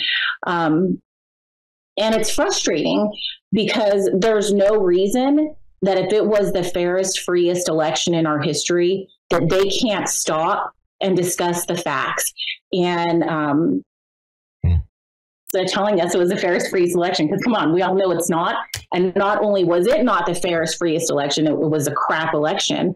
The reality is there's been voter fraud for years. You know, you go back to 2016 or before, and what did the Democrats cry about? Oh, there's been voter problems. There's problems. They're stealing the election. And to be completely honest, before the last election, for a few elections before that, I didn't vote. And I know that that's not what most conservatives want to hear. But the reality is, I've known for a long time that there is problems with our voting system. They have us use electronic voting machines, and they're not secure. They're not secure. And I don't understand as an American why we have to beg for a free and right and accurate, protected election. I don't understand what the problem is, because our whole country, everything that we do is based on the voting system. And so why is it so hard to have a good one? Because this is America, right? We just shouldn't be here the way that it is today. No. Did you know here? Let me throw out a couple of statistics you may not be aware of. Did you know that in 2020, okay, how many people, like as a percentage of our population, since 1900, how many people do you think go and vote as a percentage of the voting population? How many? I don't know. I don't know the percentage. I just know it's not as much as it should be. It's like 50%. You know, it should be more than that. But on average, about 50%. But 2020, 66% showed up to vote, right? So 66% of the total number of voters that went to vote, at least 1.5 million people were there. You and I know this. 1.5 million people. So many people made it to D.C., okay? So of the 80 million people that voted, right, 1.5 million of them, greater than 1 out of every 8 of those actual voters, showed up and said, you just ripped off our country. We got questions. Push the pause button. Let's investigate. Pence has the power to do it. That's why we did it. That's a huge number. That is like the will of the people. If you have 1 out of every 8 voters showing up at your front doorstep, you better be listening. And they didn't. So now let's get to the point where you're at the Capitol. I have video I was looking at this morning in preparation for our visit today. Just having flashbacks. I'm looking at the crowd. I immediately made commentary. Immediately, right afterwards, I said, what we just saw was a failure by law enforcement. They didn't have enough law enforcement, and they were literally firing projectiles at the crowd. There were women and children in the crowd, and that's exactly what you don't do to a very emotional crowd. You don't do that. Were you warned? You're in a restricted area. You must leave now or you're going to be arrested. Were you warned? Okay, so in my trial, when they finally gave me my discovery, which, by the way, took over 2 years, and the discovery is your evidence against you. But during my trial, they showed video where you could hear a speaker or some kind of projector saying that. But the reality is, in that crowd, I never heard that. I never heard any speaker. And I was at the very front of the barricades. Not once did a police officer say, you can't be here, we're going to arrest you. And honestly, that's what I expected, because I'm on a public sidewalk. So if they don't like the protesters being there, then they can arrest us, put us in jail overnight. It's DC. There's protests there all the time. It's not unusual to throw somebody in jail overnight and you let them out the next day. Yeah. That never happened. It never happened at all. The only time a police officer said anything to me is when I was in the tunnel briefly, where Roseanne Boylan died. And it was very tight and it was very violent, and I was trapped in there. And a police officer said, you can't be in here. And I said, I know I can't be in here. I can't get out. And that was it. He didn't say, go behind me, crawl under my legs, anything. It was just like, I was trapped there. He knew it. And other than that, there was no... How did you end up, if you don't mind? There was no friendly police interaction. There was the police shooting us, standing on public sidewalks. There was police hitting me with a baton just for standing on a public sidewalk, grabbing me, throwing me. You know what they don't have video of is me grabbing a police officer, because I wasn't there. The reality is, conservative people are back the blue people. We're not there to fight them. We're there to stand on a public sidewalk and just have our voices be heard. Like, you know, you stole an election, give us some answers. Right. If you didn't steal it, prove it. Right. Now I can ask you this. There's a lot of people that, you know, it's difficult to ask that question because their cases were like midstream. So you can't say too much, but you've received a conviction. What caused you to go towards that tunnel? How did you end up going into that tunnel?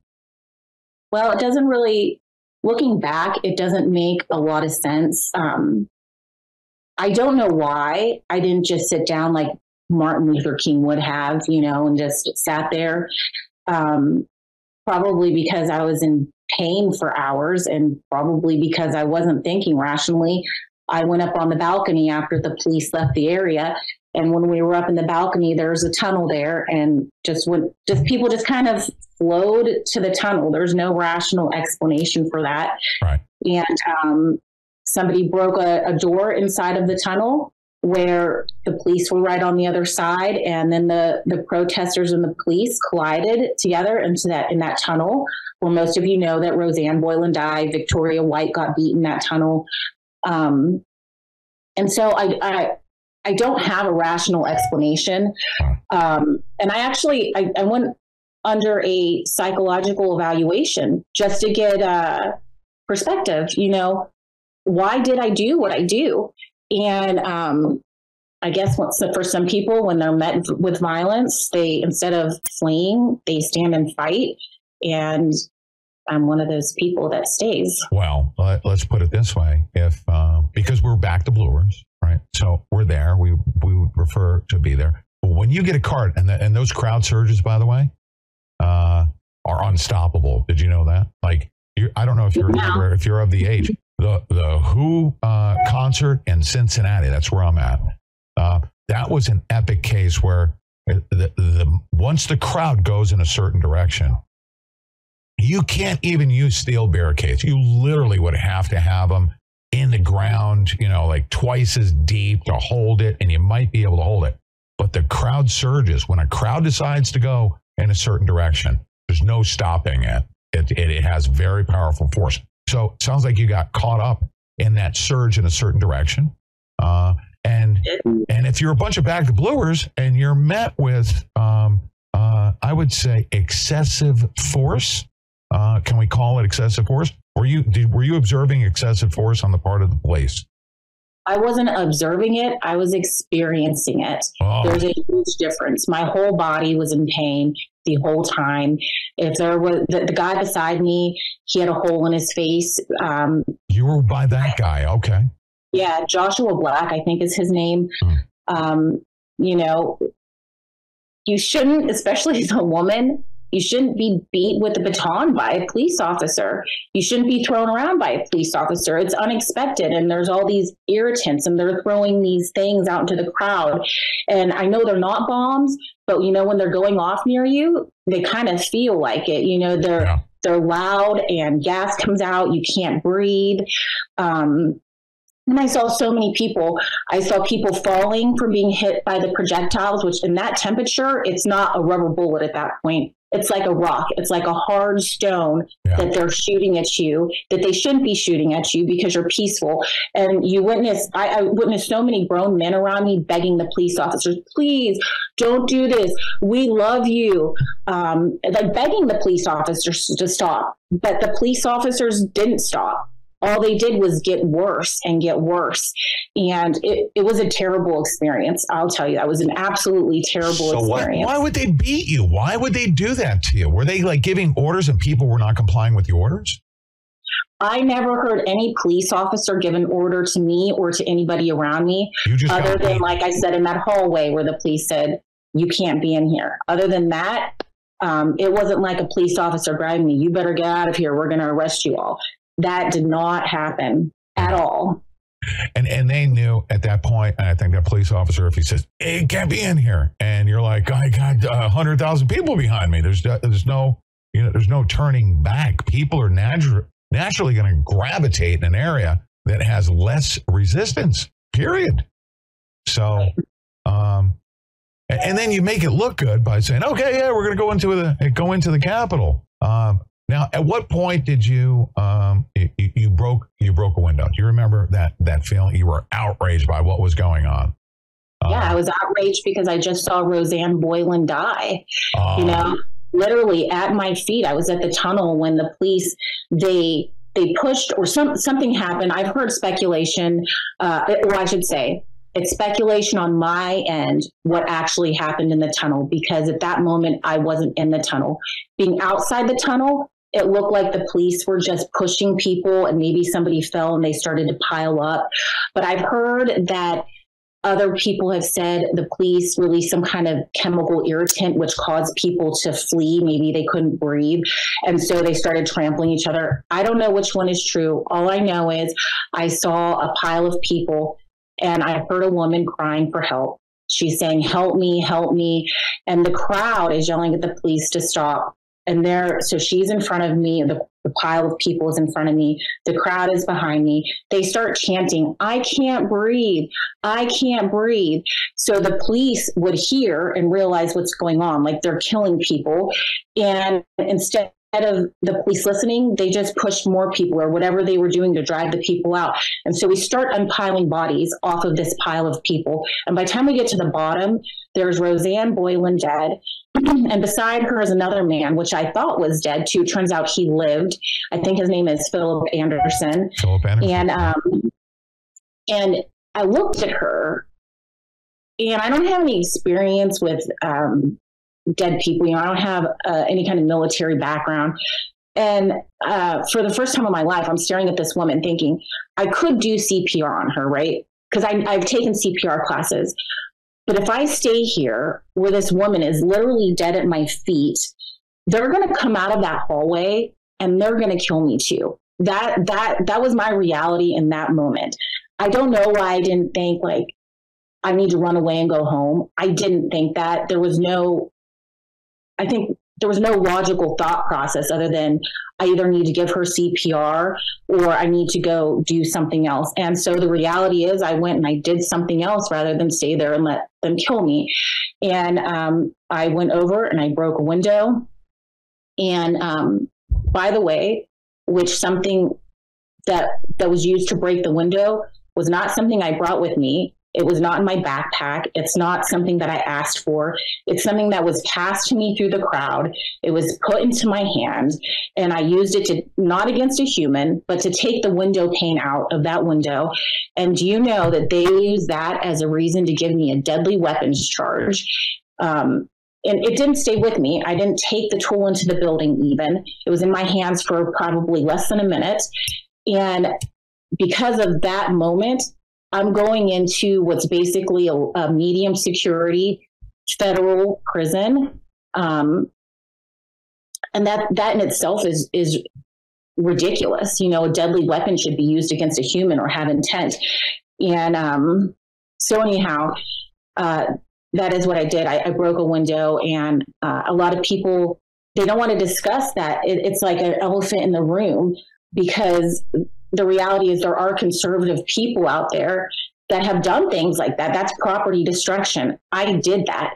But in the context of what was happening, is that a reason that I should have to spend 51 months in prison? Is that a reason that I should have been locked into this house where I can't even go out into this yard for the last 3 years?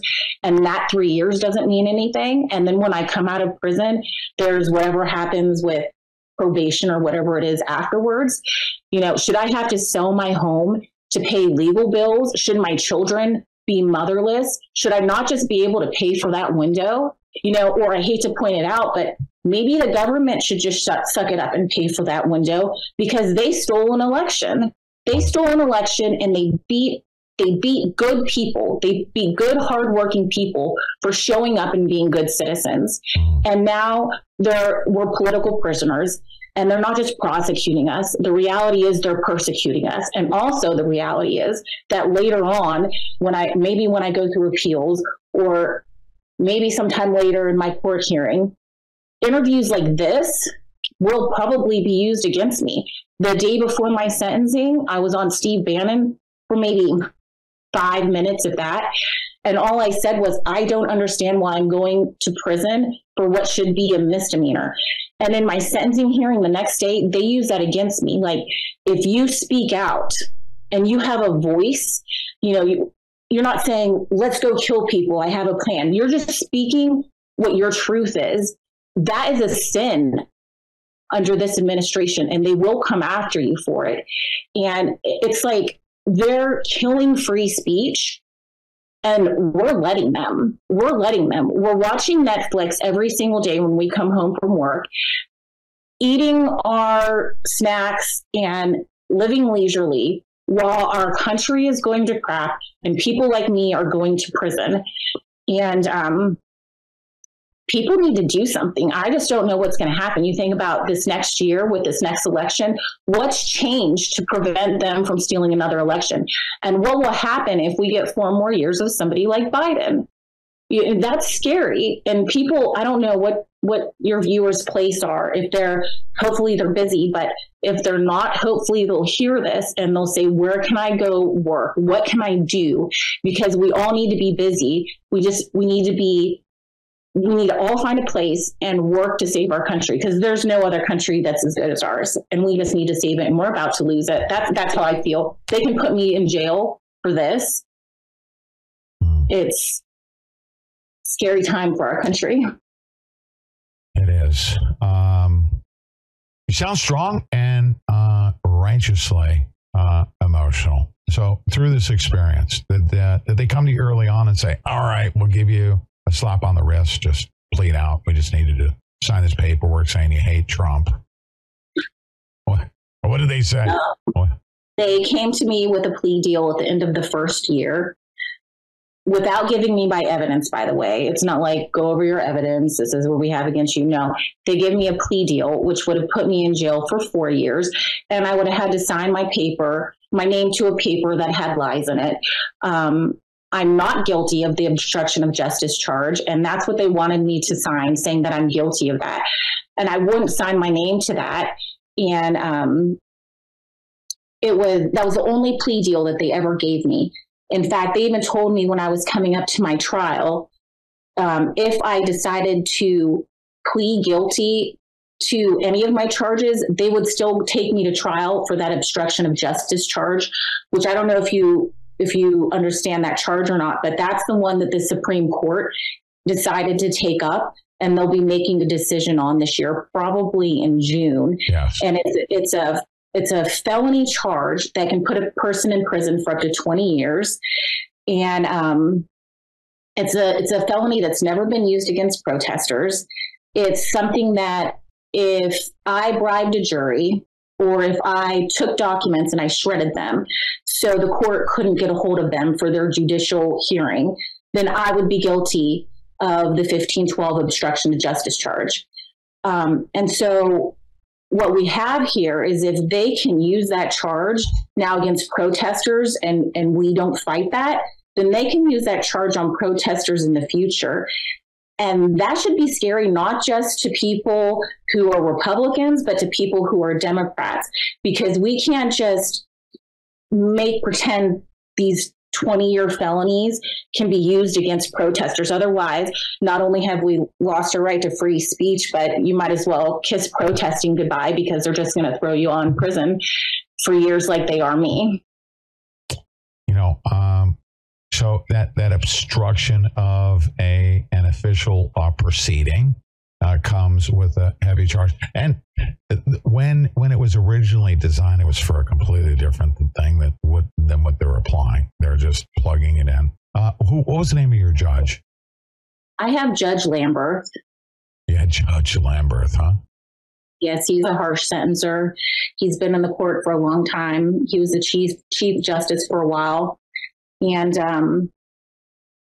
I was really surprised. You know what his first name is? Judge Royce Lambert. Yes. I was really surprised because I know historically he made some good decisions.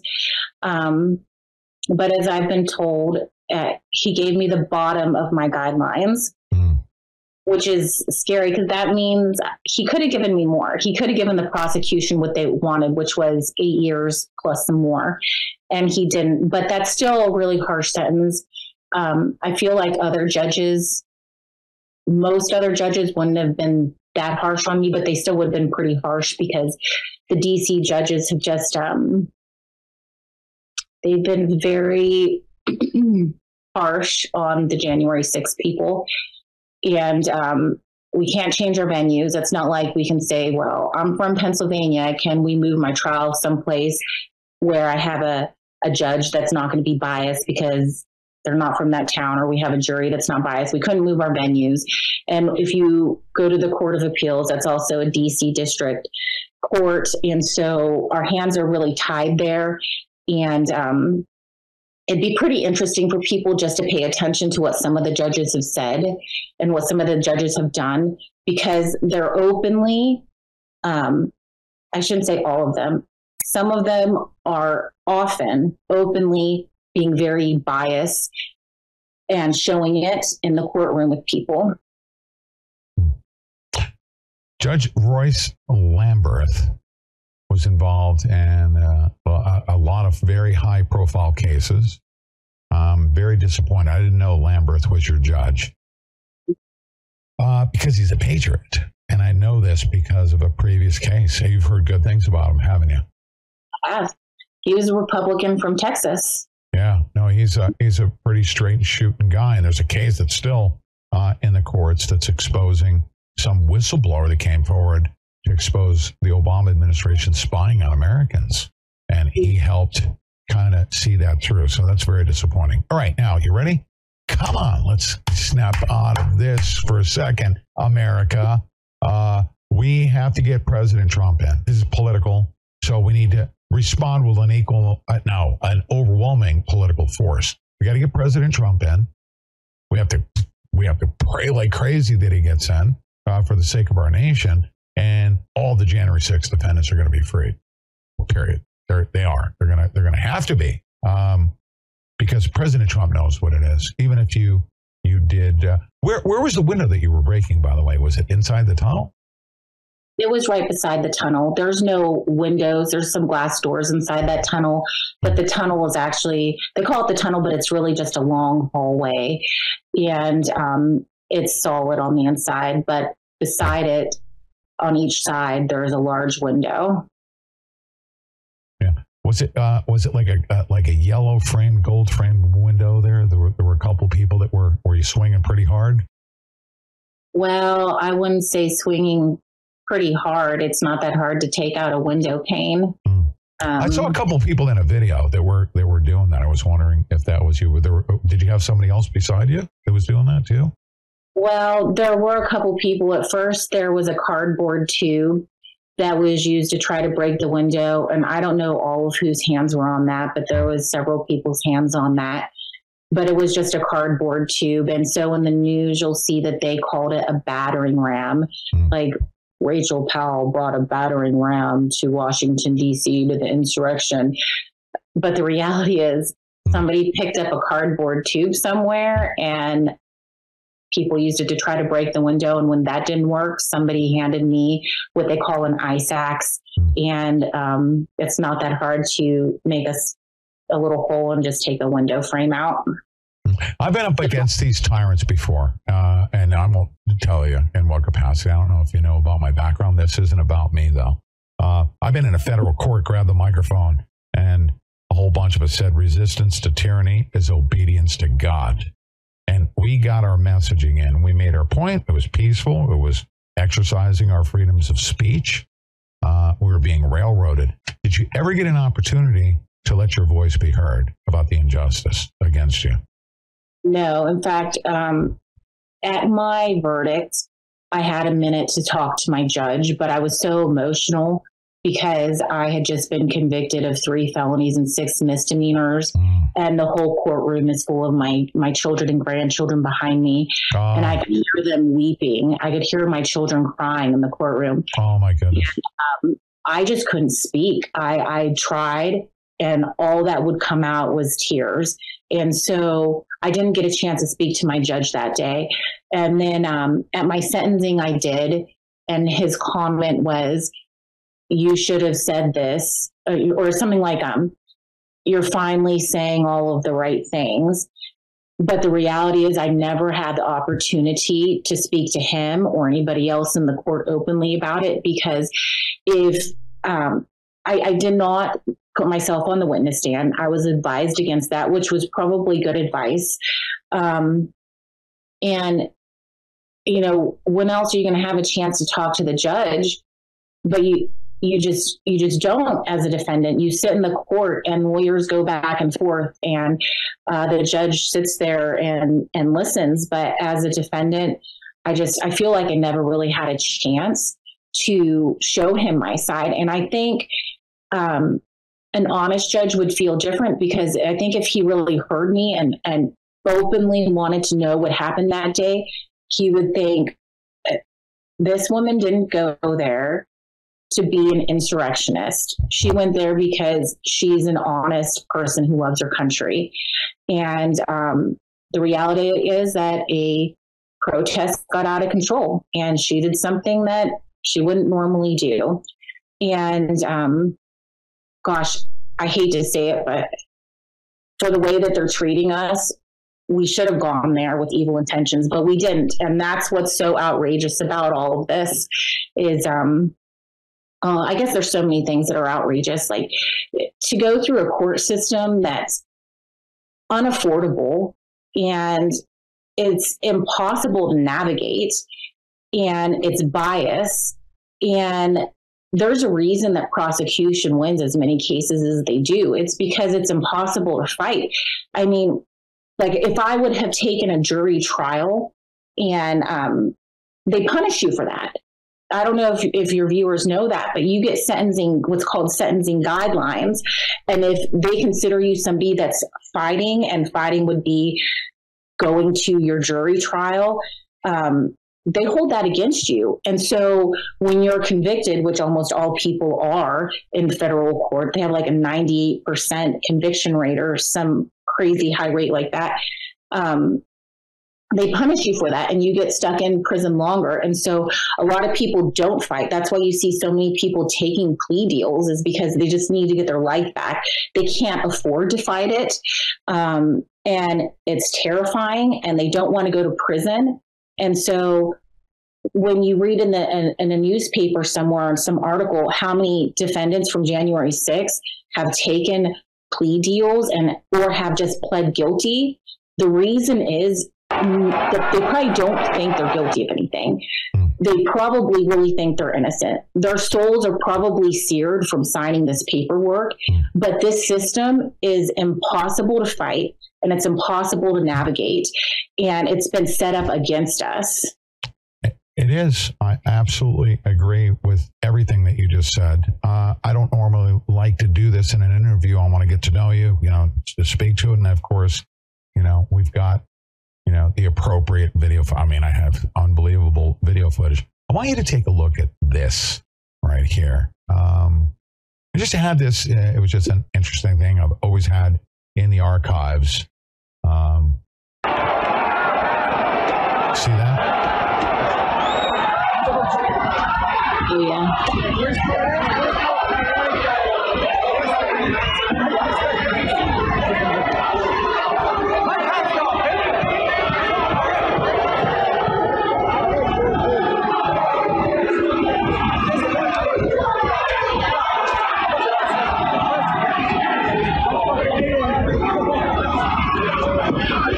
Are you anywhere near that area right there? And does that look familiar to you?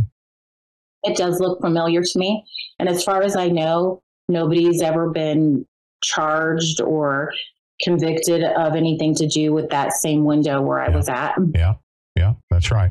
Now, ladies and gentlemen, you know, and I was further back. We were like one of the last people to arrive there. We saw that the tear gas, the girls were going to the porta potties when everybody left the ellipse. So that's why we were last. We're waiting for the girls. Then we looked down. But that sound that you just heard is the sound of 1.5 million upset, you know, screaming people. And it sounds 100 times louder than that. Wouldn't you agree? Oh, there was more people there than I've ever seen before in any one place in my whole life. It was more people showed up than I could have ever imagined. And you'd have to be there to experience it. You know, you could look out from the top of the Capitol and it was a sea of people covering all of the grass, like go down the roads. Like as far as you could see, there were people. But before this happened, and it seemed like minutes before that, was it not the most patriotic event you've ever been to? You know, there is, I went to a lot of protests during COVID because our state was just tyrannical. They locked us all down. And so as soon as they said you can work, you can't work, we're going to pretend like there's a law, you have to wear a mask, I started going to protests because that's outrageous. And there is a feeling to being at a protest. It's usually, except for this time, they're always happy festival-like feelings. You go and you meet other like-minded people, and there's people that come in silly costumes, and you go and you network, and you just do what's right just by letting your voice be heard. And that's how it was this day. Even though it was bitter cold, there was people along the street playing music, and it was a great feeling standing around other patriots. And it should have been a beautiful time and a sad moment in our country, but beautiful because so many people came together on that day because they love their country. Yeah, they did. It was a patriotic event, folks. That's the way I describe it.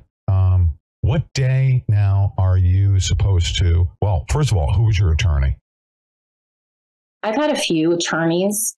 If I say my current one's name now, he'll probably give me an angry text because he doesn't like me to talk about him on social media. So, well, tell your attorney that's publicly available information. Anyway, he's on the docket. His name is on the docket, correct? He is. If people wanted to look it up, they could. They could, yeah. So you can't mention his name? Out of respect, I think that I should just leave him out of it. Oh, that's okay. That's fine. That's good. Do you like his performance? Well, I think that he's very good on the obstruction charge, and he really knows his stuff about that charge, which is why I chose him. I was actually really worried about going into trial with the attorneys that I had because that obstruction of justice charge was my major felony. And so Cynthia at the Patriot Freedom Project, she helped me find him. And boy, with us coming up into these appeals at the Supreme Court, I think that we owe some thanks to people like my lawyer for being willing to fight that charge for us, for all of America, really, not just January 6th people. It means something for everybody that never plans on going to a protest again. So he's in the fight for that one heavy charge. So you're going to be appealing, correct? Yes. And everybody's waiting on word on the Supreme Court's ruling on that particular charge, correct? Correct. And that probably won't be decided until June. Yeah. And the reason for that is it just takes time in the legal process. You know, this side gets 45 days, that side gets 45 days, 30 days, oral arguments, and that puts us into June. Yeah. You know, I'm going to do something else special because it may give you, because you've seen a lot of stuff out there, a lot of evidence, right? You've seen a lot of testimony. Have you ever heard anything smoking gun? Like you knew of somebody that rigged the machines. You ever heard that? Help me out. Have you ever heard, like, of all the stuff that you heard? Well, yeah, the ballot stuffing 2,000 mules. You've seen bits and pieces, but have you ever heard smoking gun testimony where somebody says, I designed the software that rigs the machines? Have you ever heard that?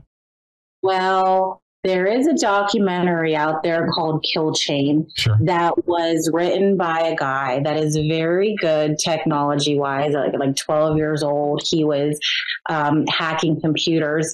And there are lots of hackers that have no problem saying how terrible this electronic voting system is. It's not that hard to find the evidence out there. I'm going to do this for you. You're the first January 6th page. I mean, you've got a conviction. You've got a family. I want you to have a sense of hope. And I want you to know that that everything that I've heard you say that you did, okay, I want to thank you for your service to our country. I want to thank you.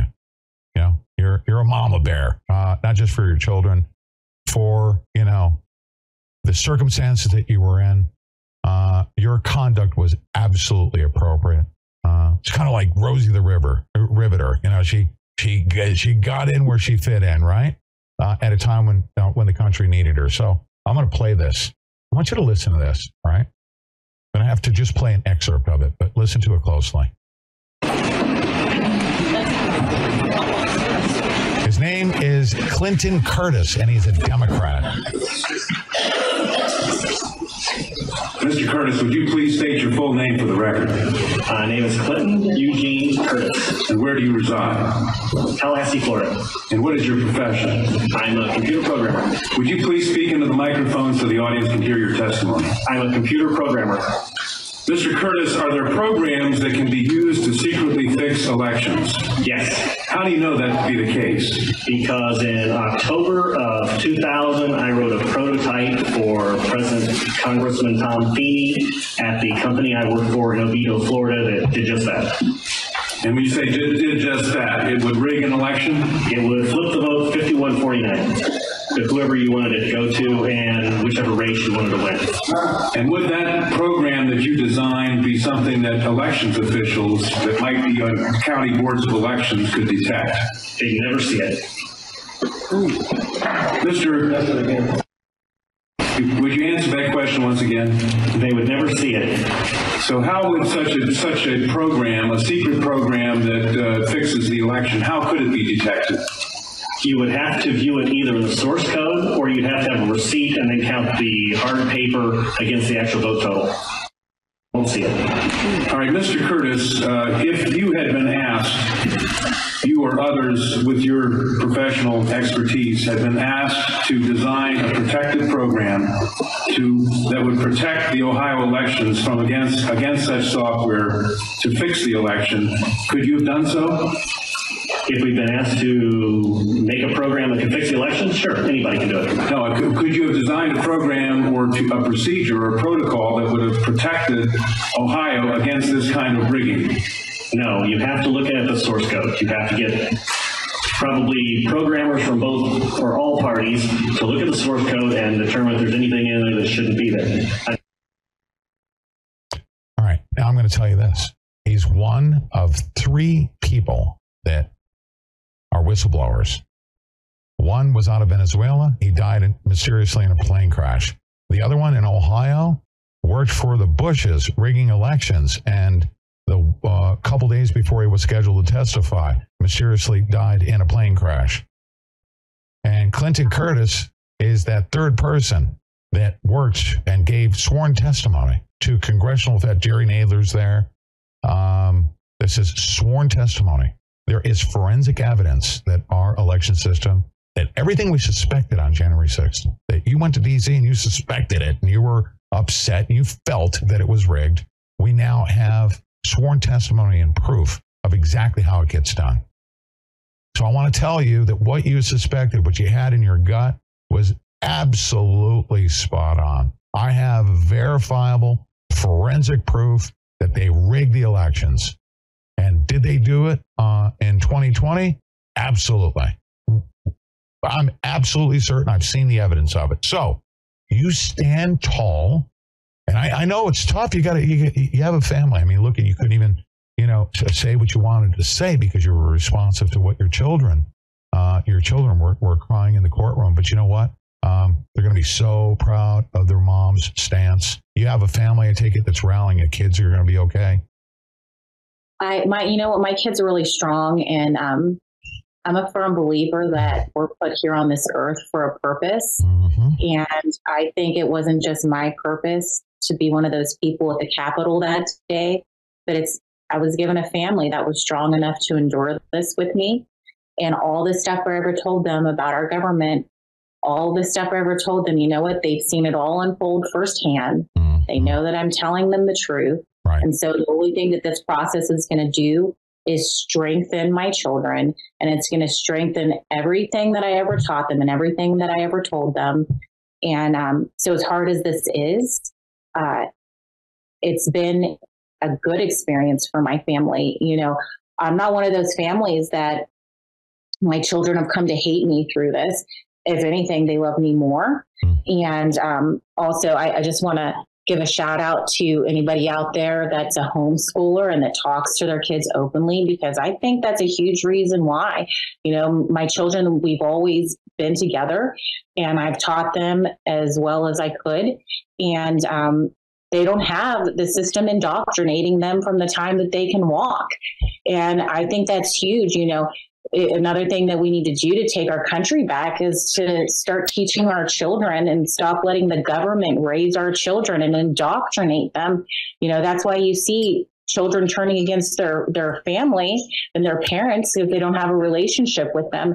And so if you're considering homeschooling, especially with all the craziness in the schools right now, you should do it, because even though I'm in the situation I'm in, I still think it's probably one of the best things I ever did for my children. And that's beautifully said. Maintain your stance, okay, with your children. You let them know this isn't about like government, overreaction and overreach. It isn't. You rose up, they put you down. You rose up righteously, appropriately, as every single American should if something like that is to happen. I was shocked that it did. Now, I'm going to say this. I don't want you to chime in on it. I just want to say because I'm the most listened to talk show host by the three-letter agencies. I feel like I got cheated, okay? Because, I went there with the same spirit that you and I did. We had different circumstances. You broke a window. I didn't break a window. I observed things, but even still, we're all called insurrectionists for questioning it. And I feel cheated. I got accused of insurrecting, and my only regret is that we didn't. Knowing now what we know, if we were going to take like an insurrection accusation, then dang, man, we missed that out. We got cheated of that opportunity. If we knew just how bad things were, but you can't go back in time. So they're not going to convict me on, retrospect and something that can't happen. You can't go back in time. But that's my point. If we wanted to insurrect, to overthrow a government, and conspire to do it's the silliest freaking thought ever. Being American and a loud group of Americans is not insurrection. It's patriotic. I consider you to be a patriot. I do. I consider you to be a patriot. Stay strong. How can we support you? How can people follow your case? I'm sorry that I didn't have you on prior. Just so many people I've been trying to. There's thousands now, right? Upwards of 1,500, 2,000 now. There is, and there's more to come. I think that the system is just clogged up, and so they're slowing stuff down for a little bit, but they're not done arresting people. How do you know by that? any means. How do you know that? Well, the Department of Justice hasn't said they are. They just get more funding, right, to arrest more people. So it's not over. I mean, I've met people in the past year that have been arrested over the summer, you know, with the same kind of raids, them raiding the house and coming with, they're not tanks, but they're these big military looking vehicles, and, you know, just making a whole spectacle out of it and putting the, you know, guns on people, including children. Yeah, I consider it, with the amount of information that's been withheld from even law enforcement officers, I want to appeal to them. You should stand down. It's an unlawful arrest. I mean, with all the information that they've been withholding just in videos. I mean, look at the defendants weren't even allowed to take a look at their discovery. You're affecting arrests unlawfully. And, you know, somebody may take it upon themselves and resist, because you as a citizen, and this is up to you. You have to make that determination. I don't suggest you do, because you'll lose. But citizens have a right to resist an unlawful arrest. So police officers need to think about that. There's no reason for you to put your life in danger, or get a knock on the knee or something like that. And just for what? Because somebody broke a window? Yeah, come on, seriously. Because somebody went into the rotunda? It's ridiculous. So stand down. Stand down. They should value the future more than they value their jobs. Yeah. You know, if they're so country loving and they got their jobs because they want to do the right thing, they need to start doing the right thing. And sometimes the right thing is saying no, and they're not doing that. Instead, they're just continually arresting people. And I hate to say it, but it's part of the problem. If you're a person that works for the government and you're arresting people you know you shouldn't, just because you want to keep your job or your pension, that's exactly right. That's a problem. Yeah, you're future is bigger than us. What about our children and our grandchildren and our great grandchildren? Yeah, why throw that away for a job, for a paycheck? Yeah. It makes no sense to me. Yeah, we also have a right to even be civilly disobedient. You know, we have a right to do that, and you're going to be held accountable. I mean, if I'm going to be civilly disobedient, then I do a sit down, and they got to carry me away, and they consider it, resisting arrest.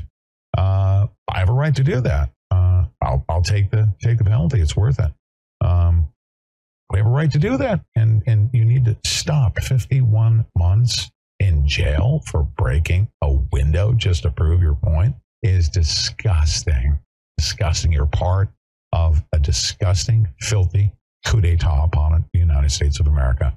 Rachel, we'll stay in contact with you. Tell everybody, you have social media. How are we going to be able to get updates from you? And when are you scheduled to report? Okay, so I have a website. It's rachelpowell.org, and my name is the simple spelling of Rachel, RACHELPOWELL.org. That's going to be maintained while I'm incarcerated. I'm on Twitter. I'm not on some platforms like Facebook. I'll never go back to those places. If they want to censor us, you're not going to find me there. And my turn-in date is February 9th. I'm supposed to be in West Virginia and Hazleton by 2 p.m. that day. But if you, go to my website, and that should stay updated, or find me on Twitter. And, but I won't be there for long, but I'm sure somebody will be taking care of my Twitter account for me. I don't know how that's going to look. So probably the best thing is just to watch on my website. Okay. And, Judge Lamberth, I'm very disappointed. I've heard so many good things about you, but shame on you for being involved in taking a mother away from her children. Did you harm any human beings?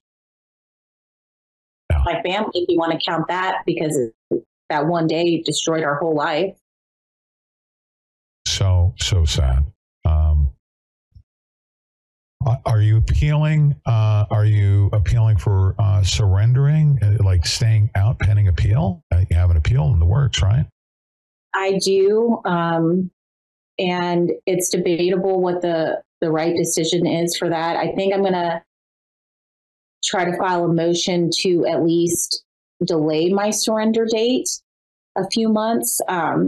there's a lot to wrap up when you have a family and you have minor children. And with everything that's happening with the appeal, the reality is that the Supreme Court probably wouldn't have taken it up if they weren't going to side with us, because they could have just said, we're not going to hear this. And they didn't say that. Instead, they're going to hear it. And so we have a good chance of them overturning that. When that happens, people like me will be resentenced. So why should I start serving a prison sentence when it could be at least my major felony overturned? And then you're looking at 5 years being dropped down to 1 year if they want to throw the book at me. And then, of course, that's going to clog up the system more as well, because all these people that have had that obstruction charge, been found guilty of it, they'll all have to be resentenced as well. And so it would make sense to leave me out of jail a little bit longer while we see what's happening with that. But I don't know. I just got my turn-in date. And so everything is, there's a lot to consider and a lot to figure out. So I don't have all the answers to how I'm going to handle it. I just know that right now, for sure, my turn-in date is February 9th. And hopefully a miracle, or did I say February 9th, January 9th? And hopefully something will happen soon to free us. Hopefully. I've heard good things about Nick Smith. He's filed an appeal. My message to Nick Smith: just keep doing good things, and don't ask your client to not mention your name. That's plastered all over the internet. That's like suppression of free speech. I mean, why would you do that? Nick Smith's a good guy, so keep being a good guy and stop putting unreasonable demands upon your client to not mention your name when in fact the entire internet is mentioning it. But I wish him luck on the appeal. He's filed a notice of appeal. I think he's going to do a good job for you, as he has up to this point. I commend him for, I tell you what, it's not a good thing to be an attorney on a January 6th case. That right there is commendable in and of itself. So, Rachel, we're going to stay connected to you. We're also going to get your name on the Patriot Mail Project, because when you go on the other side, you want to stay connected. You'll have limited access to the outside world, but getting letters from patriots, like-minded individuals, is a powerful thing. It happened to me when I was a political prisoner, and I want to make sure that Patriot Mail Project has you high on their list, okay? Merry Christmas to you. We'll stay in touch. God bless you. Stay strong, okay? It's good things, I'm telling you. No matter, I know it's painful, but on the other side of it, trust me, you'll look back and the pain is nothing compared to the glory of the win on the other side of it. We'll have it. I know we will. All right? I love your positive attitude. Thank you for that. I'm living proof of it. I faced 4 life sentences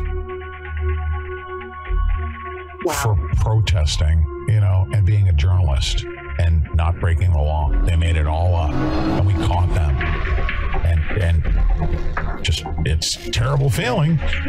Never thought I'd see the day of light. I had to do a lot of praying, and I said, Lord, if you let me out, you bring a miracle, I'm going to give you all the glory. That's what I do.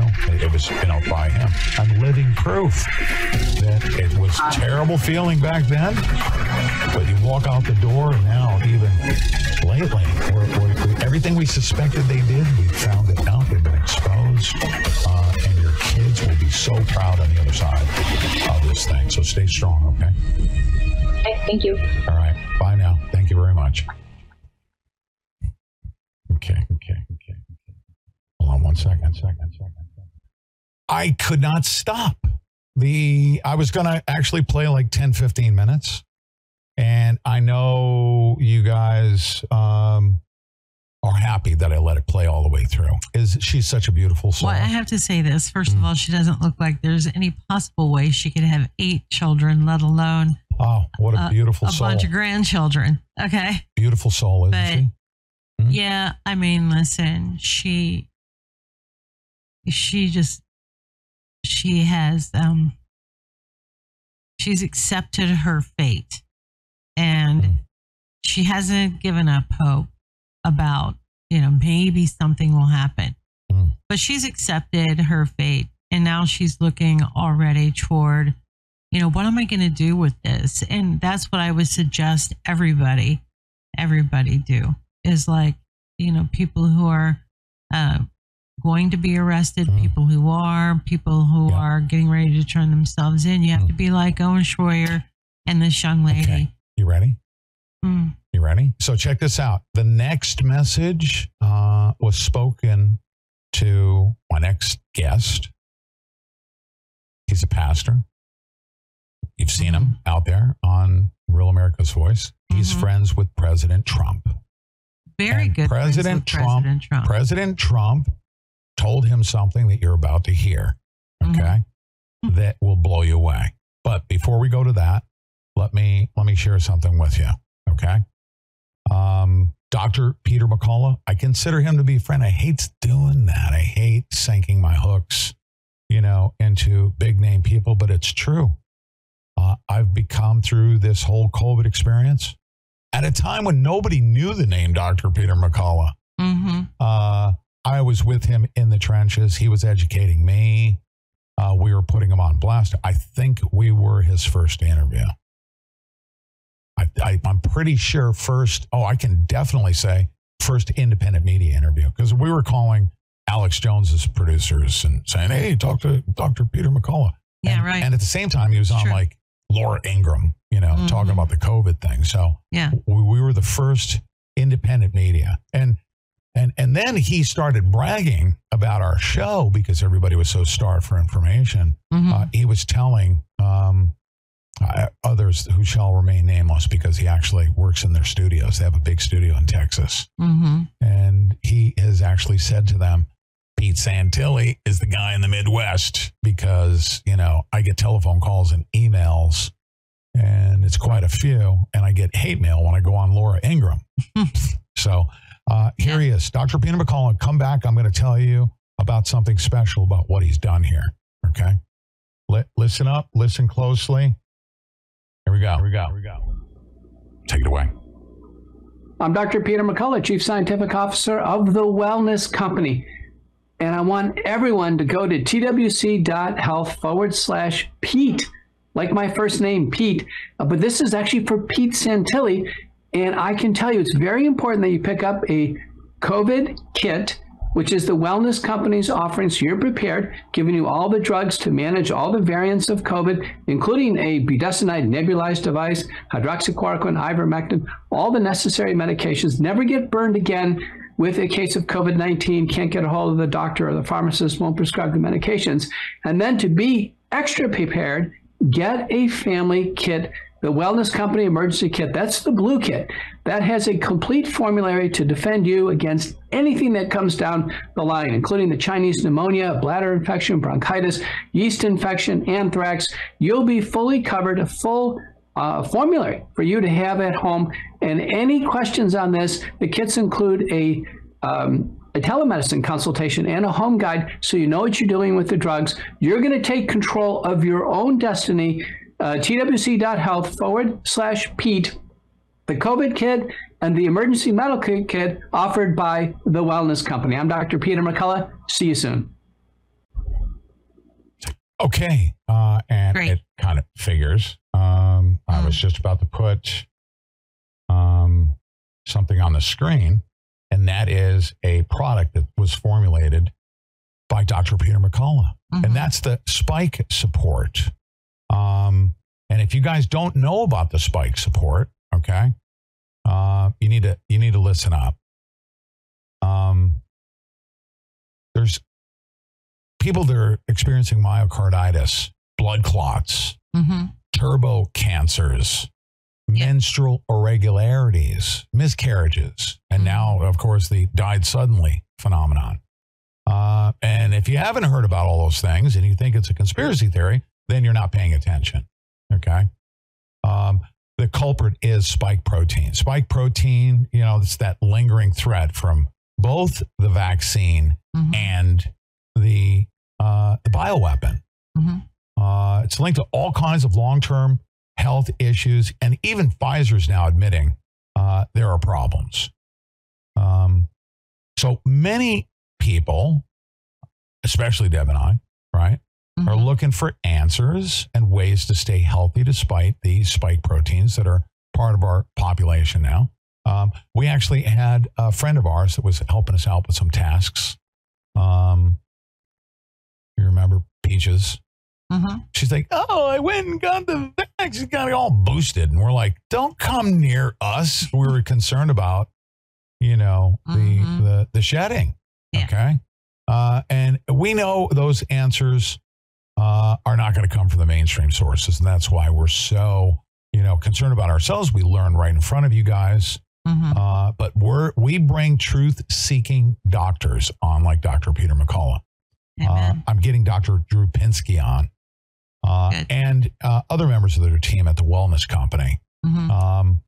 They're here to provide answers and hope. I've done an interview. If you haven't seen it, go check it out because he dropped the bomb. But there's one question these doctors are asked every single day. And so now it's less frequent.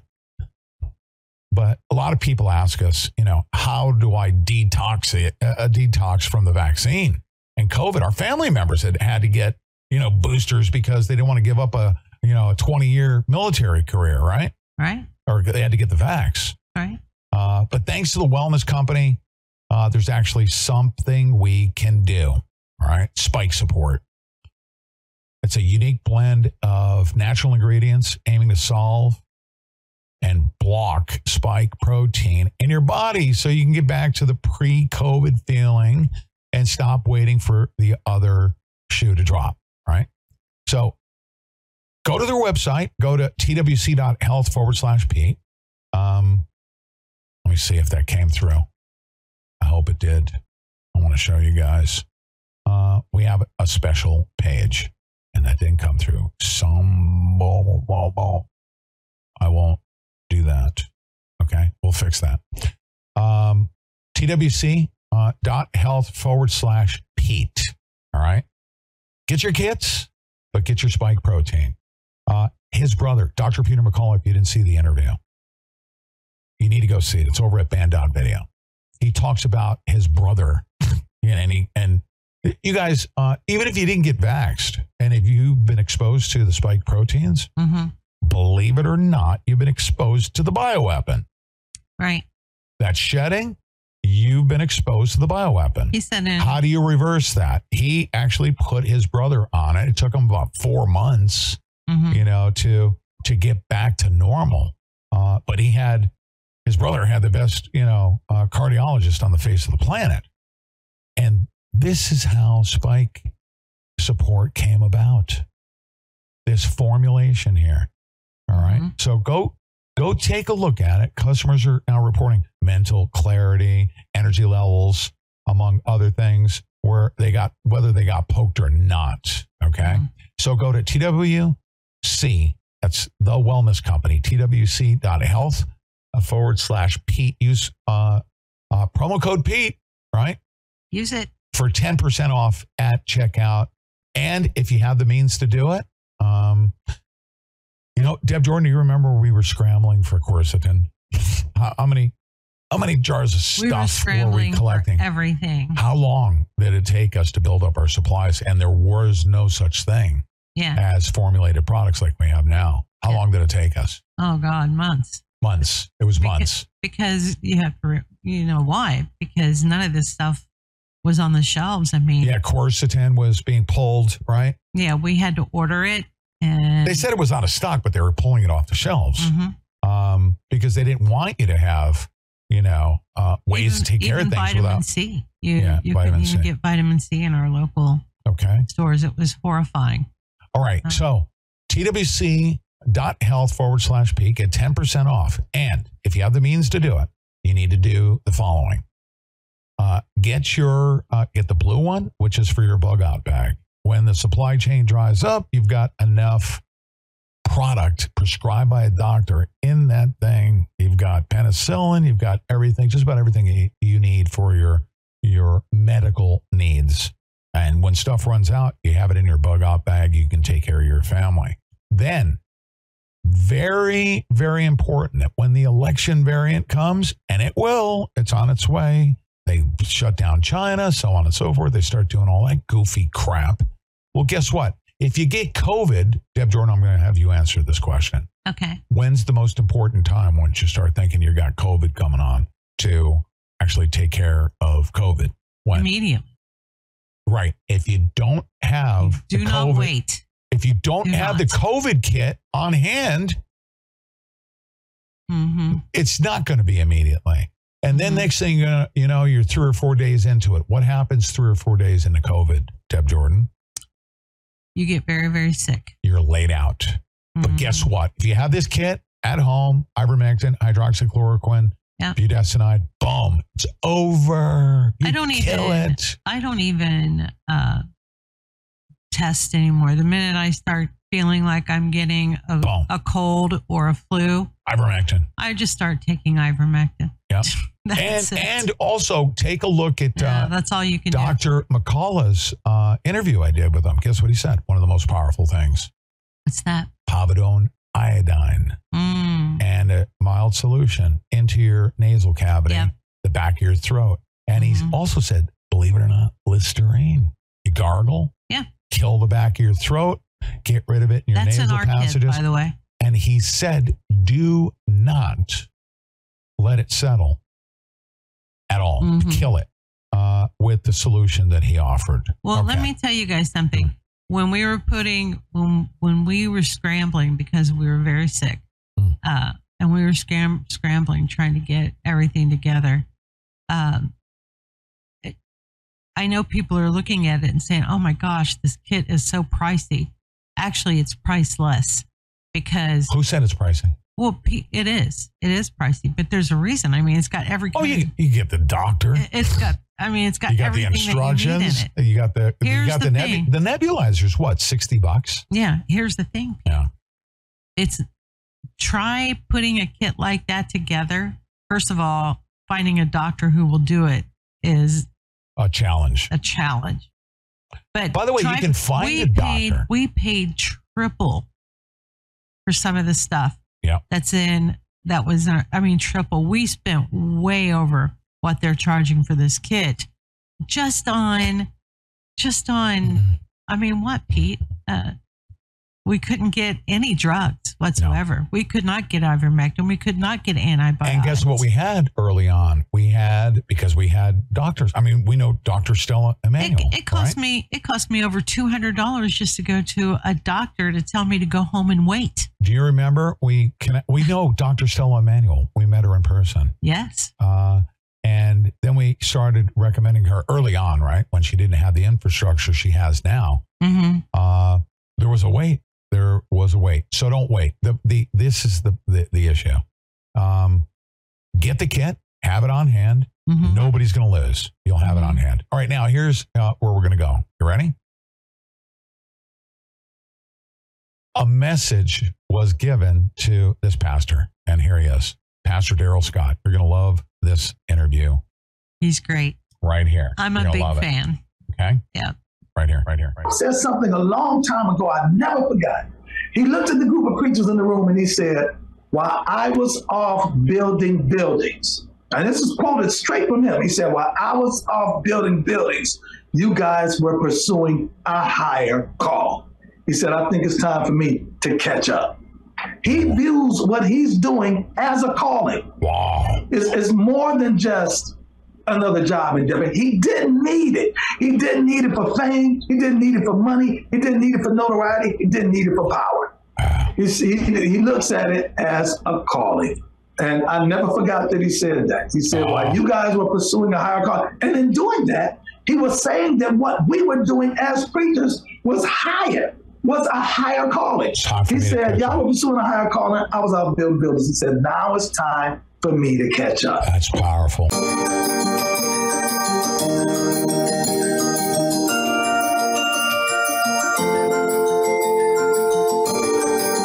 Ladies and gentlemen,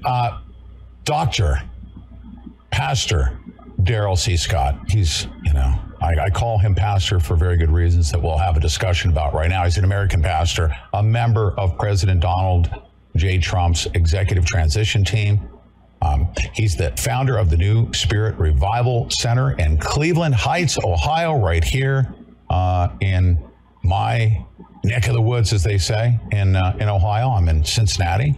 He's the founder and board member of the National Diversity Coalition for Trump, and also the author of Nothing to Lose: Unlikely Allies in the Struggle for a Better Black America, a book detailing his activities with President Trump from 2015 to 2020. And of course, even to this day, he's serving our nation and our presidency and his daily advocacy, as you'll hear about. But Dr. Scott is a prolific conference speaker, successful businessman, a humanitarian, and has been commissioned to, quote, turn this nation back to the Lord and lead God's people to their promised inheritance. And sir, it's been a little while. We met in person out there in Oklahoma. It left a lasting impression when I met you and your lovely bride, Belinda. But it's great to see you electronically at least. Welcome to the Pete Santilli Show. Hey man, thank you for having me. It's great to be here. Oh, sir, it's great to have you. You know, before we came on, a very quick comment, and we both agreed it's an exciting time, and a lot of people are feeling a sense of anxiety. Things are very different than what we expected for our country. We can, of course, center the blame per se as to why things are happening. And I'm going to say this, and I'm a relatively new Christian, by the way. It wasn't until about, I grew up Roman Catholic. It wasn't to the point to where I became saved by confessing my sins, confessing my sins on my knees, repenting, becoming born again until I was about 50. But prior to that, it wasn't that I was less godly, but I believe that I made the right steps. I understood his will. I believe that our nation, everything it's suffering from, is because we've come away from God. And we can even say that politically we've come away from God, and therefore our politics has had a detrimental impact on our country. Do you agree with that? Absolutely. I mean, it's been a steady erosion over the decades. I've been a Christian now for 42 years.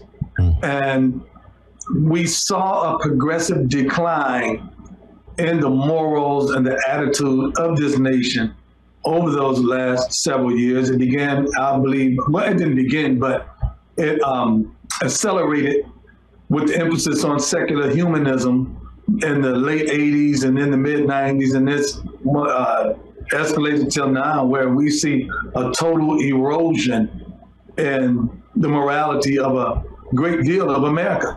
And we're calling right wrong. We're calling wrong right. Things that were once detestable and abhorrent are now being applauded and paraded in America. And it's detestable, man. And, there's a difference. There's a lot of things that we have to tolerate.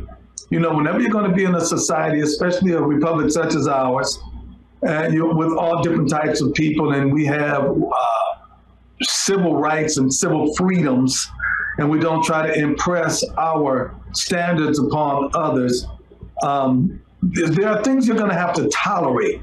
But what they're doing now is trying to make us accept what we tolerate. I can tolerate something without accepting it. You're not going to force us into accepting things that are intolerable for those of us that are of a certain spiritual persuasion. And that's where we're at in America today.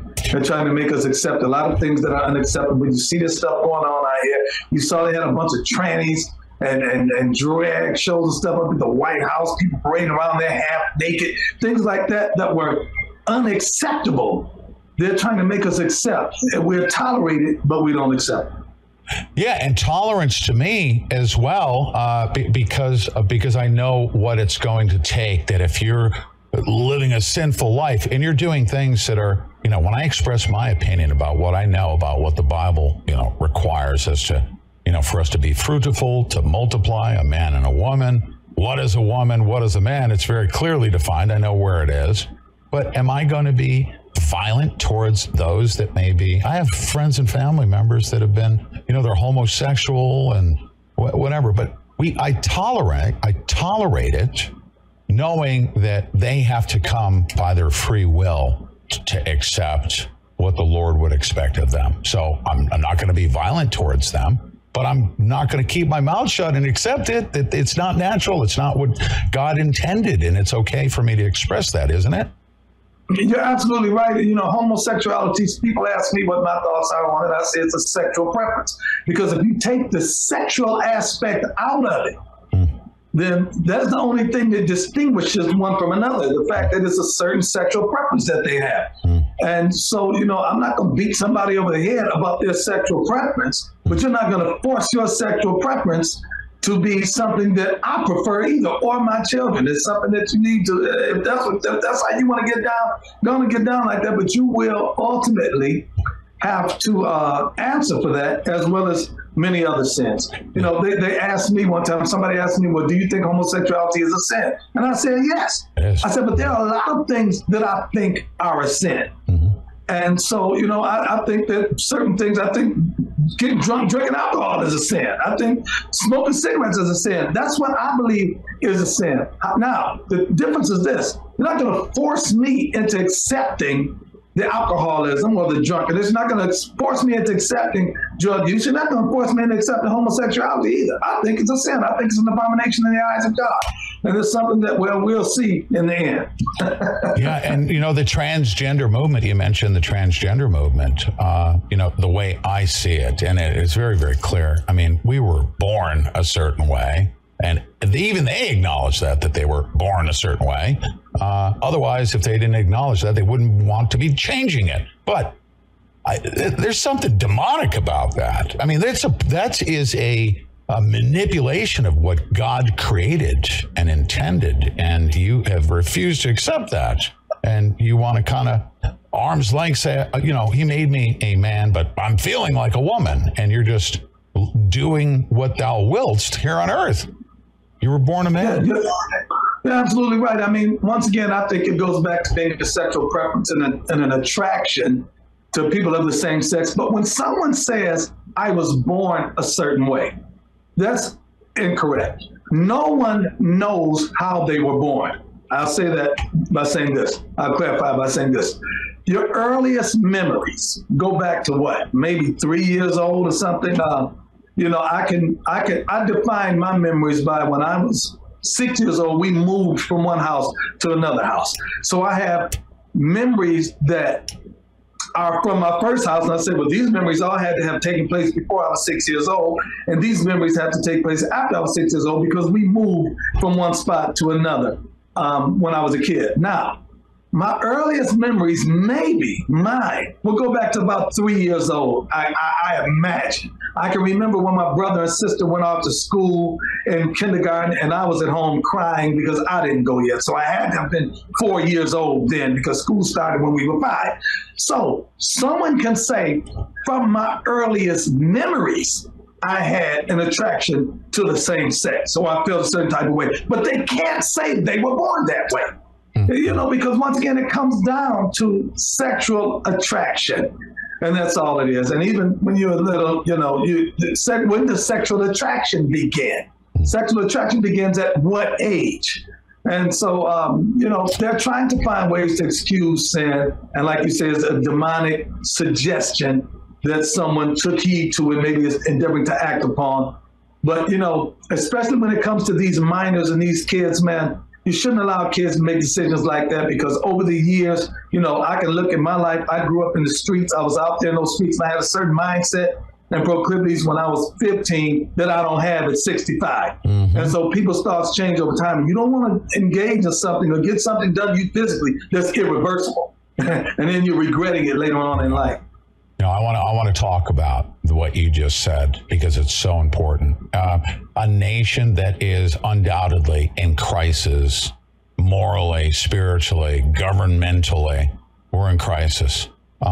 We have to start relying upon our elders that know, like you, I want somebody with experience in the streets at 15. That you said, man, that's not the right path. I'm going to end up in jail. This is, you know, I may be able to fulfill my impulses to go out and steal, acquire wealth, you know, illegally, but that's short-lived. So as a wiser man you're how old?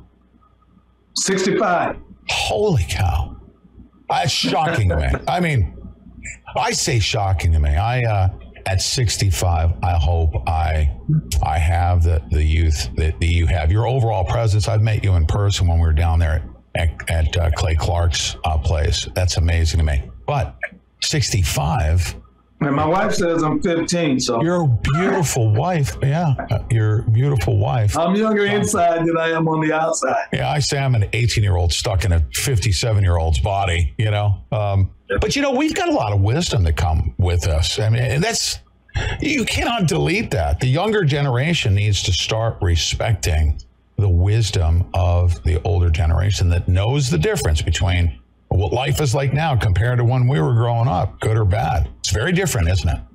Yeah, and the Bible says wisdom should be the stability of our times.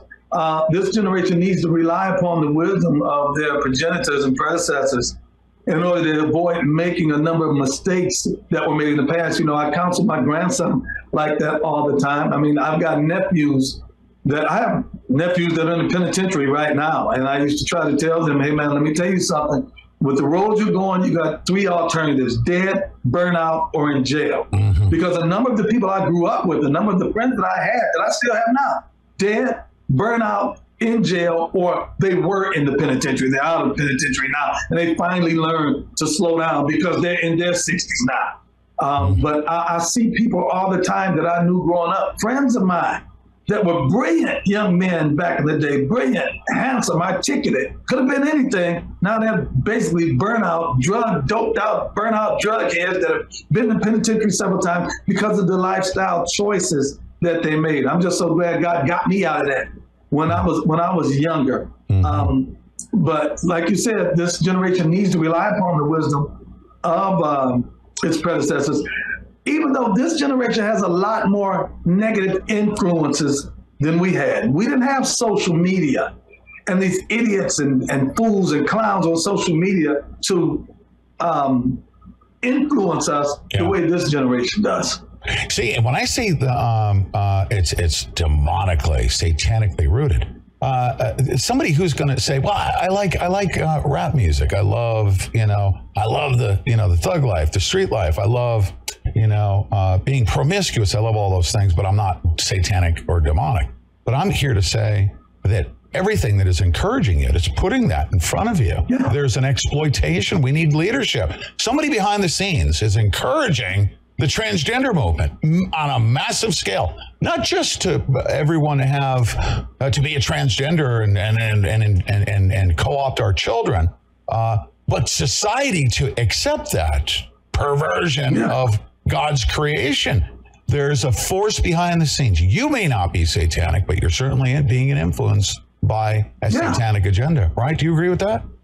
You're absolutely right. I mean, the devil is behind, Satan is behind all evil and all evil influences, the suggestions, and the majority of attacks by the devil are attacks in and upon the mind. He seeks to influence our mind and subvert our thoughts and our thought processes in order to erode us spiritually, emotionally, mentally, and actually physically as well.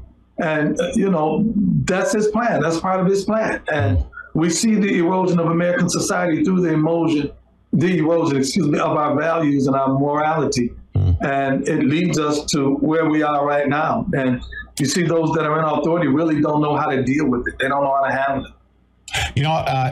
Not to go into too much detail, you may know just a little bit. If you go Google me, don't believe what you see out there on Google, because there's a demonization that we're familiar with, the right wing, blah, blah, blah. None of that's true. But I was a political prisoner. And let me tell you what the blessing was. I was held for 619 days. And why I bring this up? Guess where I was held, though? Here's the thing. Well, by the way, we won 2 federal trials, and here I am after facing 4 life sentences, like the January 6 Patriots. It was a smaller version in the Bundy stuff. But guess what? I met a lot of men that were murderers. They were dope dealers. They were, they committed crimes, and I became friends with them.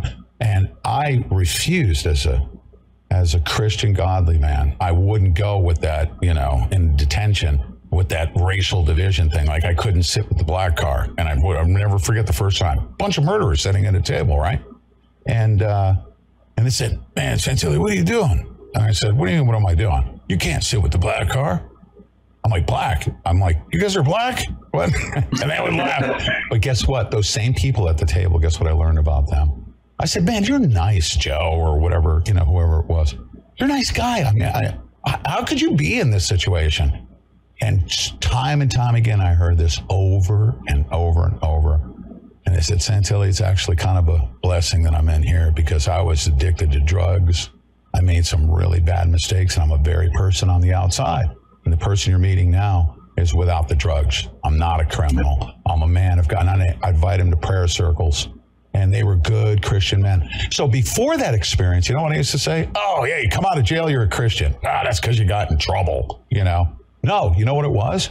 They got right with God because they didn't have those outside satanic influences pounding them with drugs, crime, right, and the environment. Do you agree? Now, you're the subject matter expert in that regard. You're in the prison systems. Am I right? Absolutely, I agree with it. Listen, when I was growing up, there was a period of time in my life when my circle of associates, murderers, thieves, criminals, pimps, prostitutes, that was my social setting. Those are the people that I gravitated, that I associated with. And to be quite honest, that was normal life to us. There was nothing abnormal about that life. And actually, the people that weren't living like us were abnormal to us. And here's the thing that's kind of amazing about that.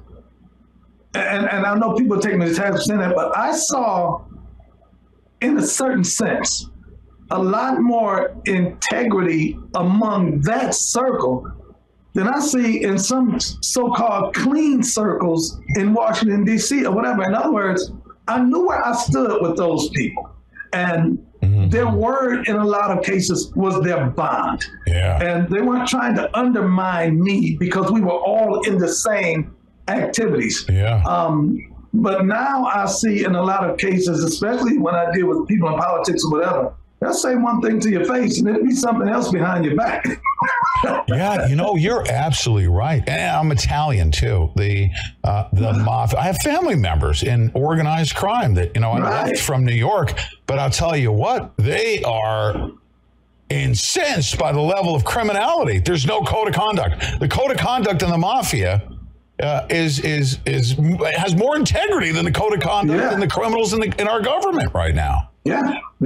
Same thing in the jail system. There's a level of self-governance that, they used to walk up to me and say, "Santilli," they didn't know where I was. I wasn't on the black car. I told them I was on the Santilli Italian unicycle, that I'd rather be shanked and bled out, before I have to be forced to go with a color.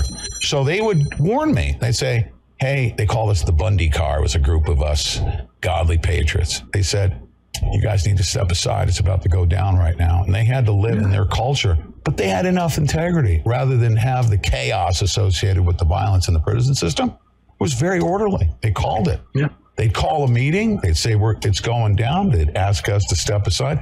I'm like, man, there's more structure and organization in this place than there is in the streets of Chicago. Yeah. Isn't there?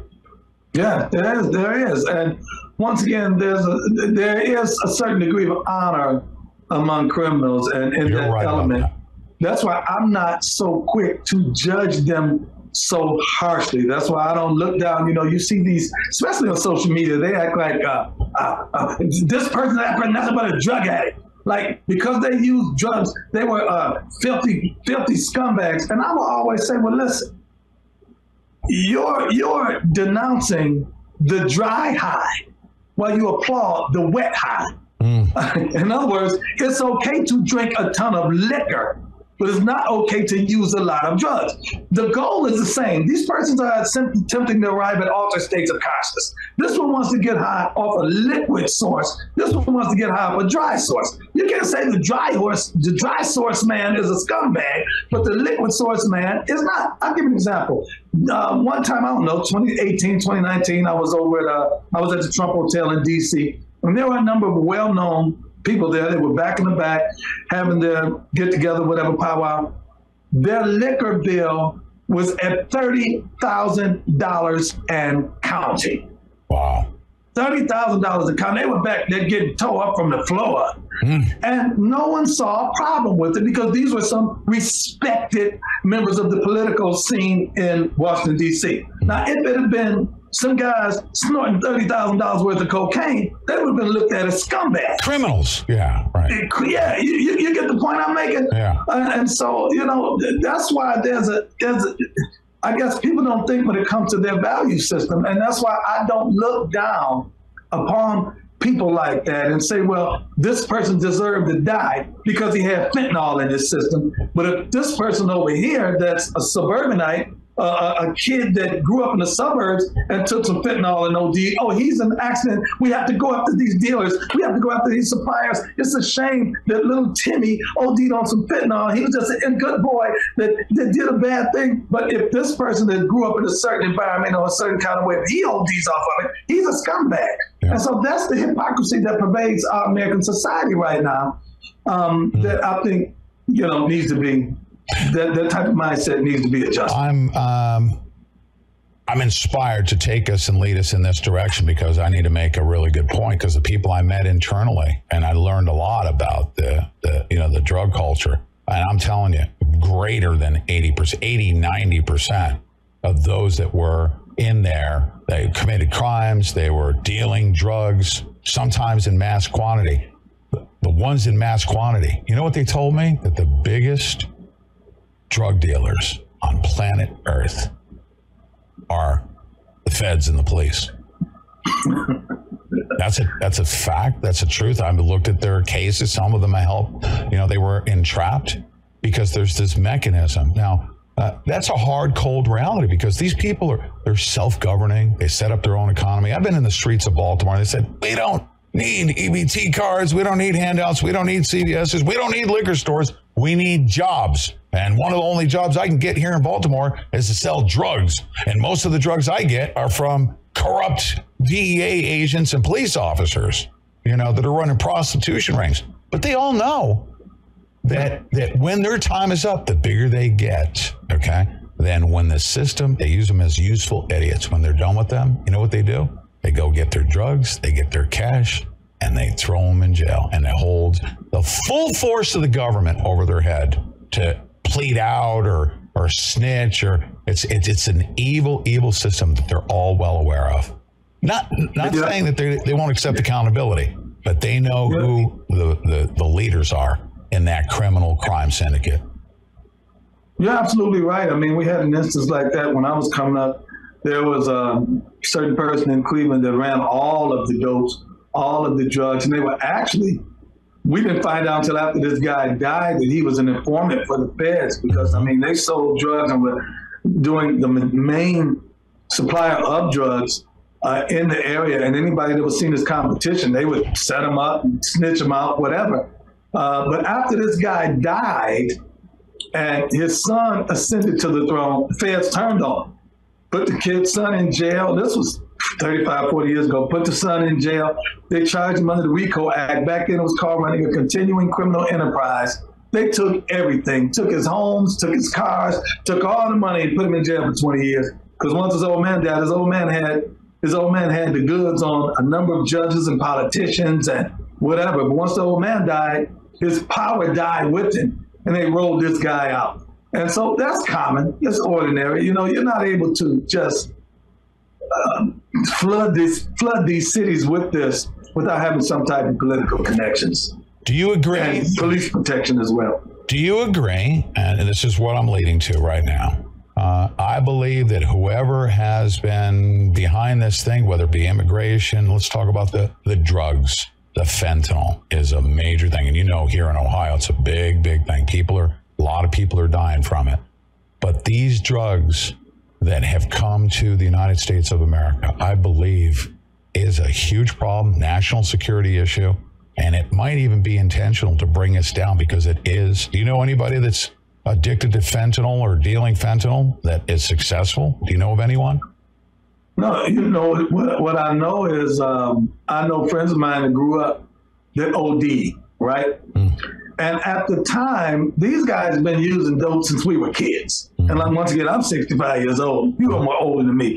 And then I look up and they say, well, Brett OD, Donald OD, Fat Rob OD, Pee Wee OD. And I'm thinking, how these guys OD? These were lifetime drug users, didn't have a lot of money. And you build up a tolerance. In other words, put it this way. If you're the average dope head on the street, there's only a certain amount of money worth of dope you're going to use every day anyway. So say this guy's using $100 a day or $50 a day worth of drugs. Then all of a sudden, one day he uses $50 worth of drugs and it kills it, then there's something wrong with the dope. And that's when we began to understand how fentanyl was infiltrating this country, because guys that had been career drug users all of a sudden began to overdose. And so I know a lot of guys that I grew up with that have OD'd. In fact, it's almost, even to this day, I get a report at least almost once a week. Well, this one died. How did he die? He overdosed. That one died. How did he die? He overdosed. And so now I understand that it was because of fentanyl that these guys were overdosing. It needs to stop. It's a problem. So many things we need to fix. Now, I'd like to take time out, sir. And of course, I don't want you to disclose any, whether it be private conversations or stuff that you know, but in general, I'm kind of like a Trump historian, because when I got out of the Marine Corps, I got a suit, tie. I got out on a medical, and they said you could try the civilian world. So I got a suit, red tie, Johnson & Murphy wingtips, a briefcase, and a book. The first book I bought was Art of the Deal, Donald J. Trump in the late 80s. And I put it in there. So I've been following him as a successful businessman, a mentor of sorts, not working directly with him. But you've had exposure to him. And when he came into the White House, there was a couple things, because me as a born-again Christian and seeing him and knowing about his travails, and he's holding prayer meetings in the White House. I had never seen that before, and I follow politics my whole life. And then I learned something a little bit more about him. And this is where I want to ask you if it's real. Remember when he walked to Lafayette Square and he held up that Bible? And I know something about that Bible. That wasn't just a Bible that was just taken off the shelf somewhere at the presidential library. That was a Bible that was in his family. Do you believe? Yeah, his mother gave him that Bible. You certify that. You're the first person to tell me those words. His mother gave him that Bible, didn't she? Yeah, I've seen that Bible before. I've actually, I've held it in my hand. Have you really? His mother gave him that Bible. See, here's what people don't understand about Donald Trump. Donald Trump has an old school reverence for Christianity and for Christians, and especially for pastors. People don't know the very first time I met Donald Trump was at an impromptu prayer meeting back in 2011. A friend of mine, a mutual friend of mine that I knew, had a place in Trump Tower, had a condo, invited my wife and I there, said, can you and Belinda come up to D.C.? I'm going to talk to y'all about something. Not D.C., come up to New York. We're looking for a reason to get away. Yeah, we went up. And I knew that she stayed. It was Paula White. I knew that she had a condo at Trump Tower. So I thought we were going to a condo. I had been there before because her and I were discussing some business before about bringing a Christian television network to Canada. We were in some negotiations to do that. It ultimately didn't pan out. But so anyway, we go there. She said, we're going to go on the other side. We're going to go up into the tower. So, okay. We go up to the tower. We go into the room that they filmed The Apprentice in, the boardroom. I'm like, wow, this is a trip. And as we're up there, there were several other, it was about six of us, other Christian leaders there. And Donald Trump walks in. And I thought, wow, Donald Trump. I knew who he was. I knew about his brand. And I thought he was just going to come in and say hello to everybody and leave. But when he walked in, he said, listen, I asked Paula to invite some people here that she thought heard from God. He said, I'm thinking about running for president in 2012. And I want to ask if you guys will pray on me that God gives me the wisdom to make the right decision. That's all he said. Wow. He bowed his head. He closed his eyes, we put our hands on him, and we prayed on him. Nobody got their cell phone out to run.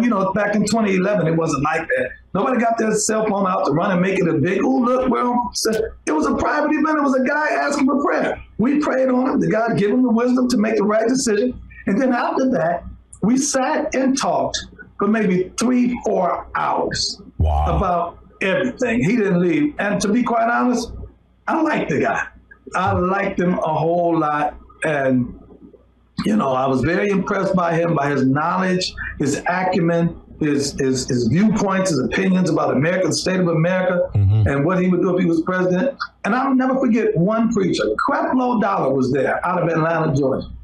And he said something to Donald Trump. I don't even think Trump understood. It's something I never forgot. He said, let me tell you this. This was 2011, private meeting. He said, if you decide to run for president, you're going to be the target of a satanic attack, the likes of which you never even imagined.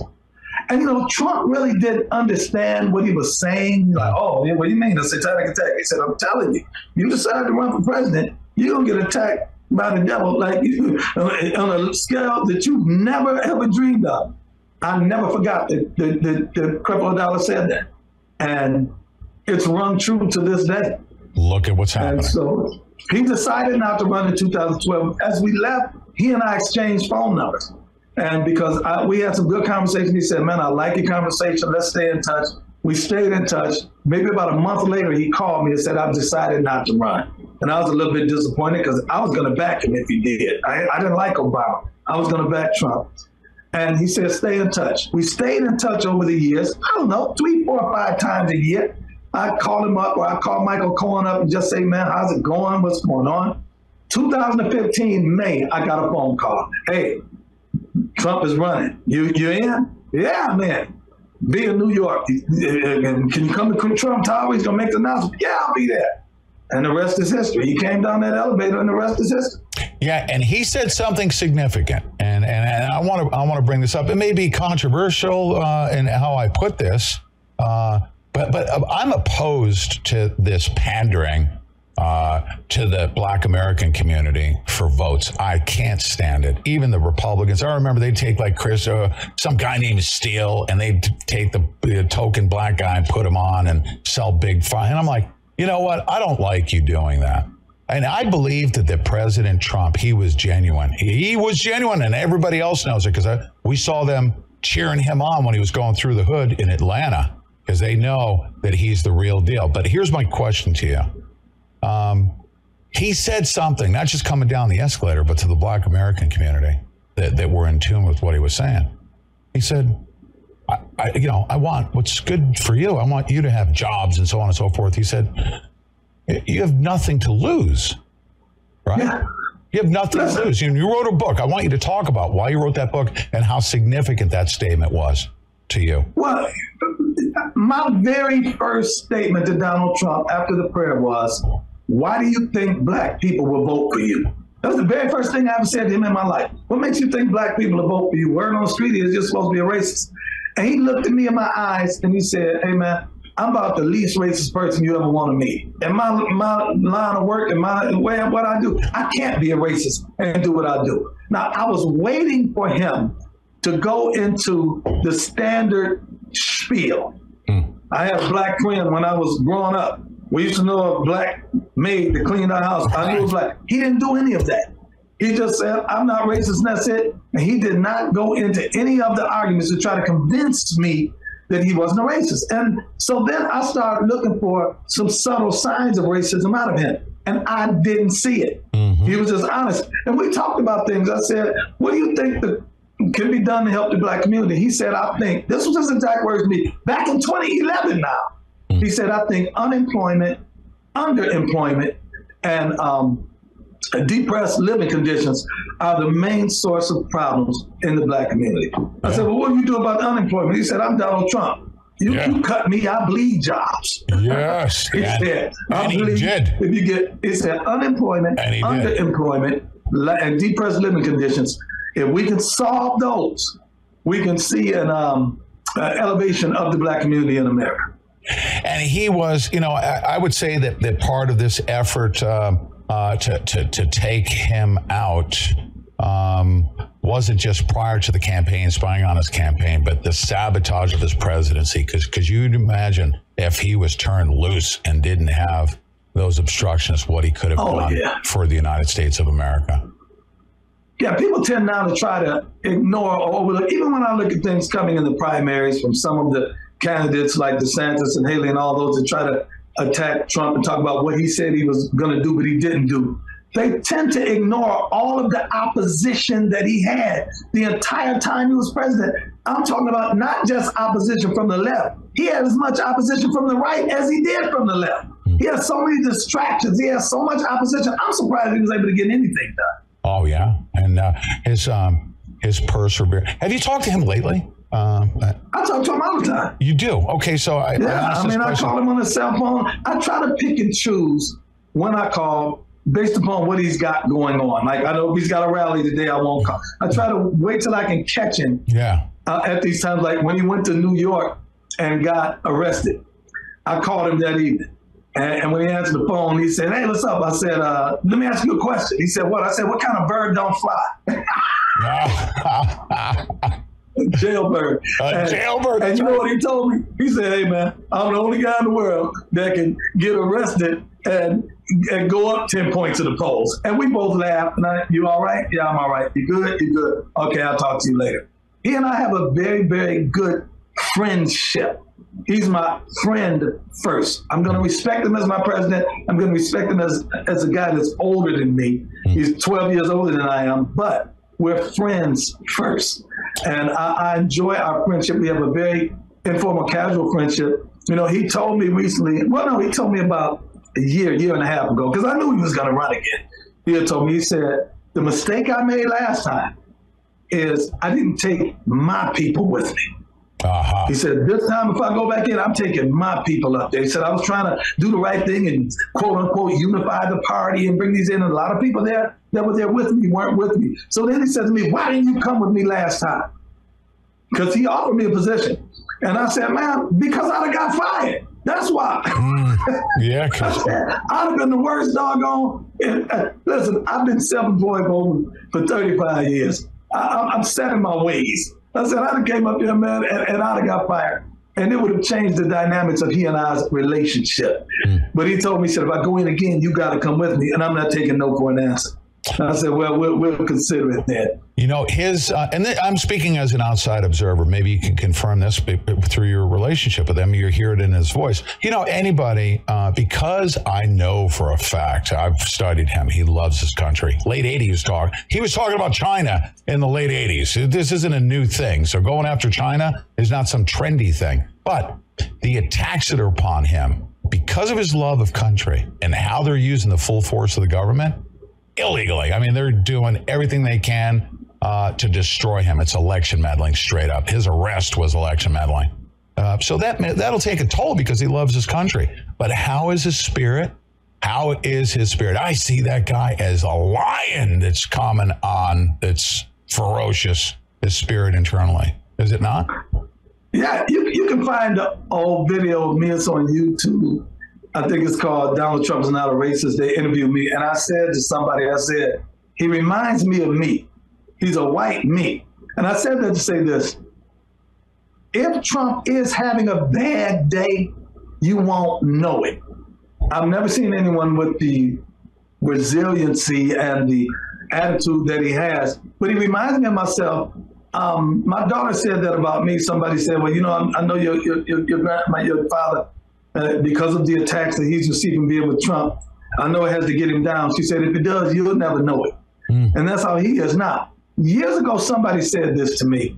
A guy that was a pastor was having a rough time. He said, "Man, I was having such a rough time with my congregation and whatever that I got clinically depressed." He said, "I couldn't even go outside for a month."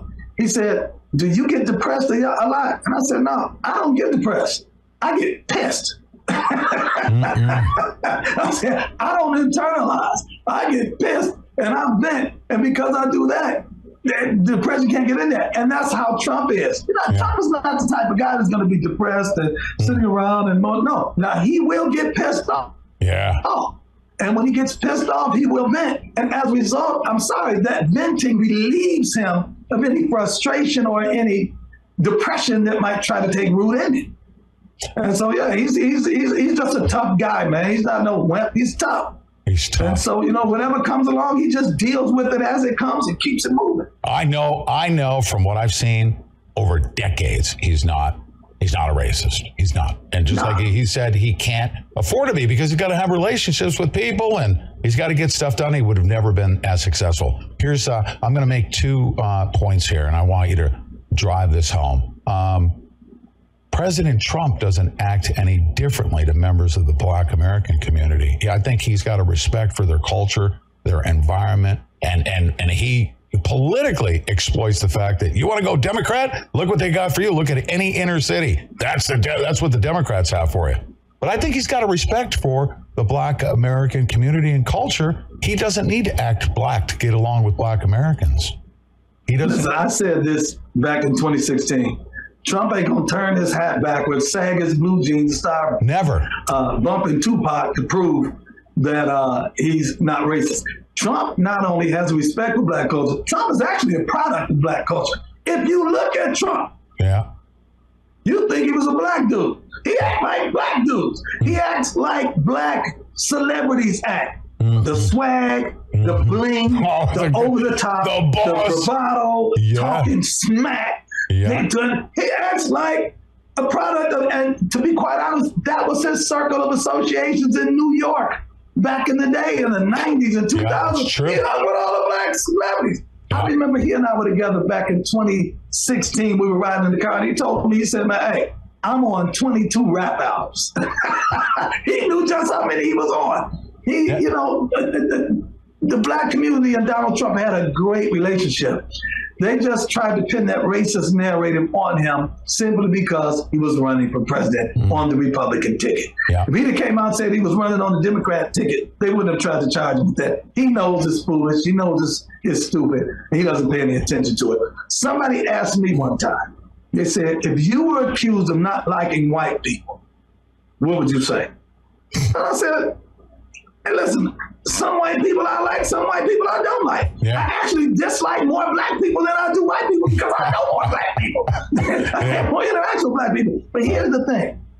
I wouldn't start trying to stereotypically pantomime white behavior to prove that I like white people. I said, so why would we expect Trump to act like he's got a bottle of hot sauce in his back pocket, and do things like that to prove he likes Black people? He's not going to try to act Black to prove he likes Black people any more than I would act white to prove I like white people.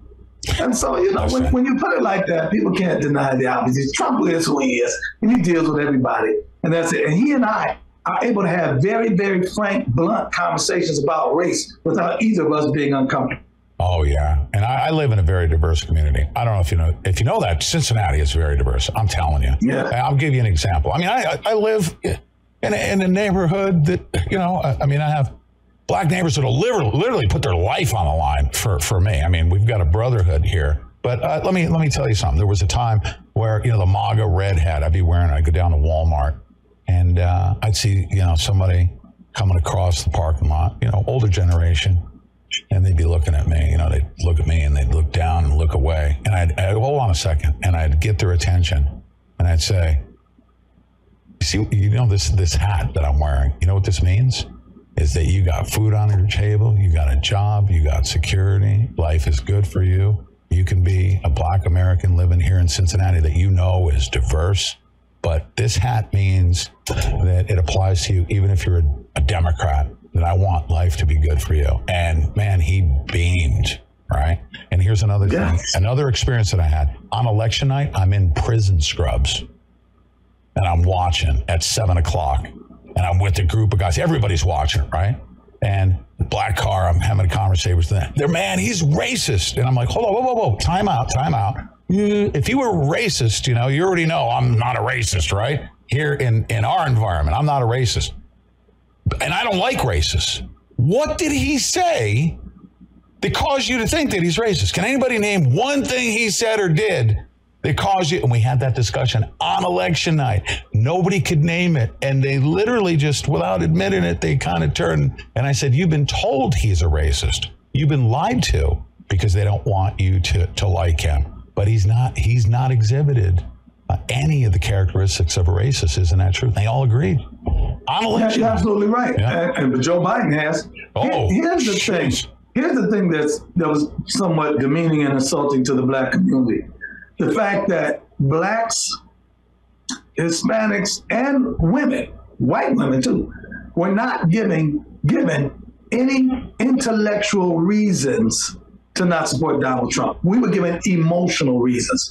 They told the black community, don't vote for him. Why? Because he hates you. He hates black people. Don't vote for him. They told the Hispanics, don't vote for him. Why? Because he's a xenophobe. He hates you. He wants to ship you guys all out of here. He hates immigrants. They told white women, he's a misogynist. He's a sexist. Emotional reasons. Now the white man, they gave the white man intellectual reasons. With the white man, it was economy, it was foreign policy, it was domestic policy, it was all of the into treasury, whatever, all of that. But with blacks, Hispanics, and women, they gave us all, they played on our emotions. But when you take the emotions out of it and look at it intellectually, they didn't have any reason against it with us.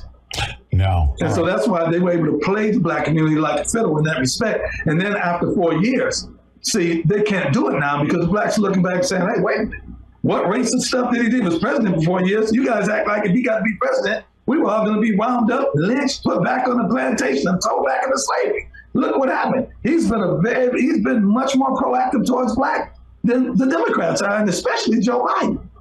You know who Vince Everett Ellison is? Yeah, I know of him. I've had him on. We've become good friends, and he knows I'm genuine. I always ask him, I love his message, right? And I ask them a question. I want to help. I'd like to be able to get into the Black American community and lobby and do that same thing. Like, what do you dislike about this guy? What do you like about the Democrats? And he admittedly said, my messaging and certain controversial topics. He said, you can't. You're a white guy. I'm a black man. I'll tell the truth, and I got some credibility.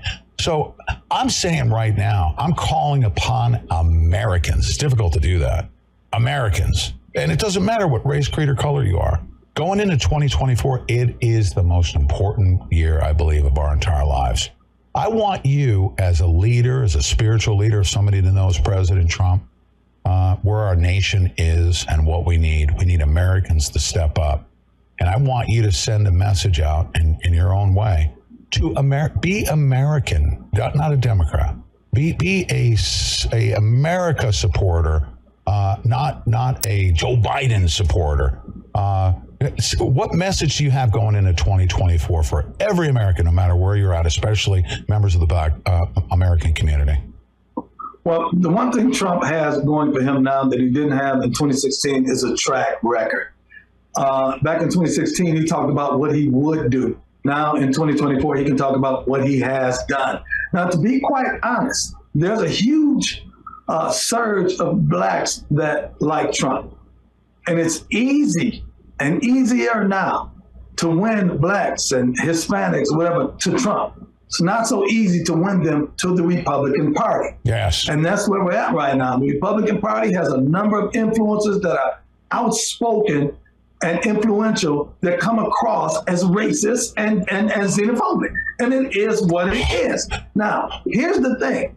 I'm giving up. I'm not trying to win anybody to the Republican Party. I'm trying to win them to Trump. American. That's going to be an easier sell for me. Now, by osmosis, the Republican Party will benefit. Because in order for a number of blacks, and I know a number of blacks, my barber, man, in 2016, he and I used to almost come to fisticuffs arguing about Trump. He hated him in 2016. He hated him in 2020. He called me a couple of weeks ago and said, man, you know what? Me and my friends are talking. I'm voting for Trump this go around. Mm-hmm. But I ain't feeling the Republican Party. Here's what's going to happen. No. You're going to have a number of blacks that are going to go to vote for Trump. In order to do so, they're going to have to get Republican ballots. They will vote for Trump at the top of the ticket. I believe they're going to leave down ballot blank. They won't vote for the Republicans down ballot. However, it might not be a vote for the Republicans, but it won't be a vote for Democrats either. So it'll be vote taken away from Democrats. So we're going to benefit by default. They will vote for Trump. They're not going to vote for the party down ballot. And it's a hard sell for me to get blacks to convert to the Republican Party, but it's not a hard sell to get them to vote for Trump. No, so this is where I'm at right now. I'm going to pile on onto that one. I told you early on, I can't stand the pandering, like Fox News types. Here's another thing. I mean, if you're like gays for Trump, right? Trump likes that because, Trump, that's the way Trump is. He's very inclusive, we'll say. But he doesn't pander, okay, to the black American vote. He wants to provide. He really doesn't pander to any community. Look at Ben Carson, economic opportunity zones. That man had one of the biggest impacts in the health and human services sector. Ben Carson himself, take care of the black American community. Here's my point. Like gays, joining the Republican Party. The Republican Party will exploit that, and then behind their backs, how Christian conservative Republicans are about the gay movement. Behind closed doors, it's terrible. But the Republican Party, they'll pander and exploit. They'll say, oh, you're fond of us. And they're warm and welcoming while they're behind your back, stabbing you in the back. The Republican Party is evil. It is not truly about America. Here's my point. We need Americans to vote America. Americans to vote America. Do you agree with that? I agree with that. It's getting to the point where people are going to vote the person and not the party.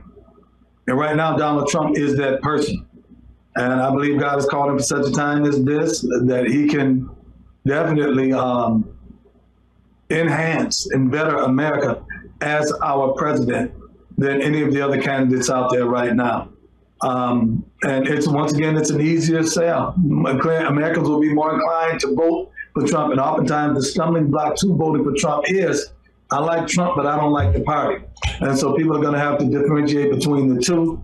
And I believe that we will see that in this upcoming election, that Donald Trump is the candidate of choice for real Americans. Absolutely. Final comment. And this isn't limited to what we're going to do in 2024. We're all chosen to do the right thing here. And if we do, then our nation can heal. And if we don't, then we're going to suffer the consequences. I am not giving reverence to the guy and worshiping him. I recognize I have a role. I have to do everything I can as his capital H servant to do the right thing for my country. Do you think President Trump recognizes what that means right there, what that is? Do you think he is he humbled? Does he recognize that? I mean, we're all chosen to do something here. Does he recognize that he's chosen to do something? Oh, absolutely. You know what? He said this to us 2015. We took a group of people, preachers, to the White House to pray for him. And let me say this. People want to talk about Trump's Christianity, so to speak. All of the major tenets of the Christian faith, pre-existence, virgin birth, sinless life, vicarious death, burial, resurrection, ascension, second coming of Jesus Christ, Trump believes in all of that. Now, his sanctification process is no different than anybody else, just between him and God. I've got people in my church, I've been pastoring for 30 years. I've got people in my church that have been with me for 30 years, right? And a number of them that have been with me for 30 years, they don't miss church, they love the Lord, whatever, but they're still struggling with some of the same things they struggled with 30 years ago. Yes. Their sanctification process, their walk with God, that's between them and the Lord. And that's how it is with Trump. But Trump said something a long time ago I never forgot. He looked at the group of preachers in the room and he said, while I was off building buildings, and this is quoted straight from him, he said, while I was off building buildings, you guys were pursuing a higher call. He said, I think it's time for me to catch up. He views what he's doing as a calling. Wow. It's more than just another job in Denver. He didn't need it. He didn't need it for fame. He didn't need it for money. He didn't need it for notoriety. He didn't need it for power. He looks at it as a calling. And I never forgot that he said that. He said, while you guys were pursuing a higher call, and in doing that, he was saying that what we were doing as preachers was a higher calling. He said, y'all were pursuing a higher calling. I was out building buildings. He said, now it's time for me to catch up. That's powerful. That's powerful. Yeah, it is powerful. I never forgot that he said that. Although we go into 2024, he says, I am your retribution. If you look at the definition of retribution, retribution is seeking vengeance upon those that have committed wrongful or criminal acts. And that's not, there's nothing wrong with that you have to pay for the consequences. But guess what, he says? We're not going to use the full force of the government and abuse the power and break the law like they did. We're going to use the Constitution that they violated. We're going to use the judiciary to the law. And we're not going to abuse that power. He said, we have the law on our side. And retribution with that is not a bad thing to hold people accountable. Look, the bottom line, and I'll say this, Trump's a good guy. Yeah. I know good guys. I know bad guys. Amen. You understand what I'm saying? Yeah, I do. I know both sides. I've been in the people business. I pastored my church for 30 years. I've been a minister for 35 years. I'm in the people business. I deal with people every day. I've counseled thousands of hours of counseling people and counseling couples, visiting penitentiaries, going to hospitals, this and that. I know people. I can size people up. Yeah. Trump's a good dude. He's a good guy. If he wasn't a good guy, if he wasn't a good dude, I wouldn't have anything to do with him. Yeah. Instinct is everything. You're a good guy too. You know, we follow you, Deb and I. We do. We're huge advocates. You're on Real America's Voice. You're out there on social media fighting the fight.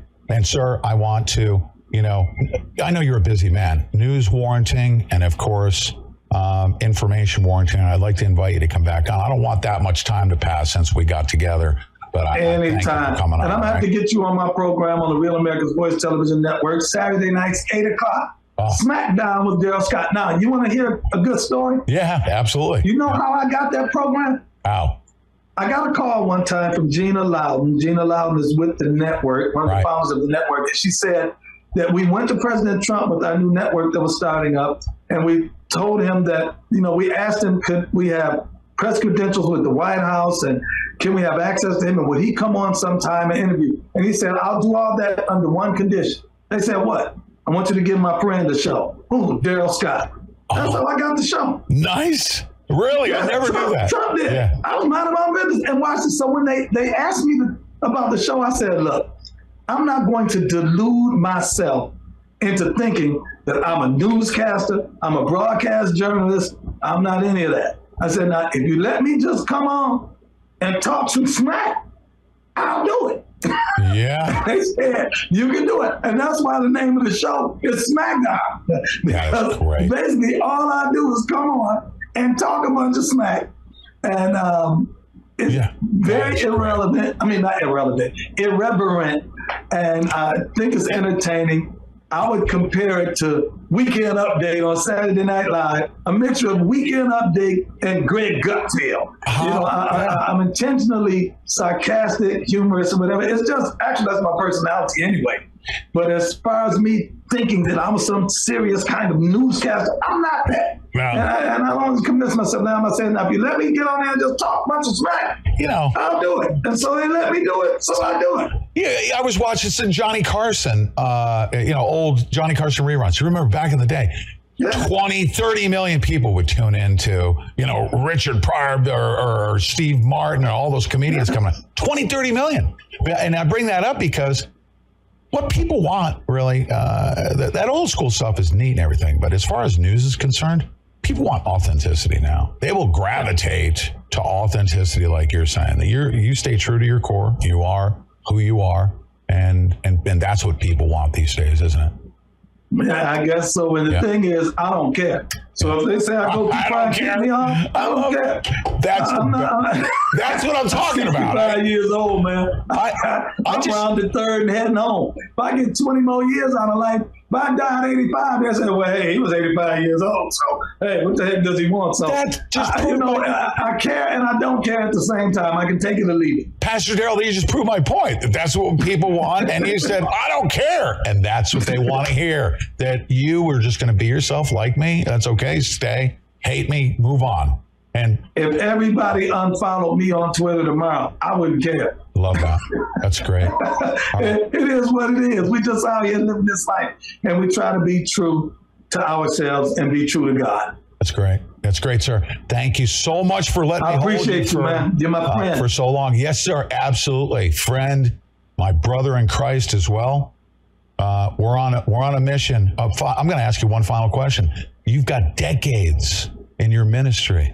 Do you think that this, going into 2024 and what you're doing, that this is probably one of the most important parts of your ministry? Or is it any more significant than it was earlier? Well, I'm looking forward to what God is going to do on this go round. You know, I was a little bit more green back then. I'm a little wiser, a little more experienced. I think I can navigate the terrain a little bit more. I know God is up to something. And I know that as long as there's a Christian presence in this nation, God will not abandon this nation. They won't allow us to go all the way down as far as the devil would want us to, because there are too many genuine born-again believers, too many people that are crying out to the Lord. His hand of protection is still upon America. And so I think he's going to have his will and have his way in this nation. And I'm very optimistic and encouraged by what I believe God is going to do. Sounds like your faith is strong, and that's what we need. Thank you, sir. I appreciate your time. It's an honor to have you on. God bless you, too. All right. Bye-bye now.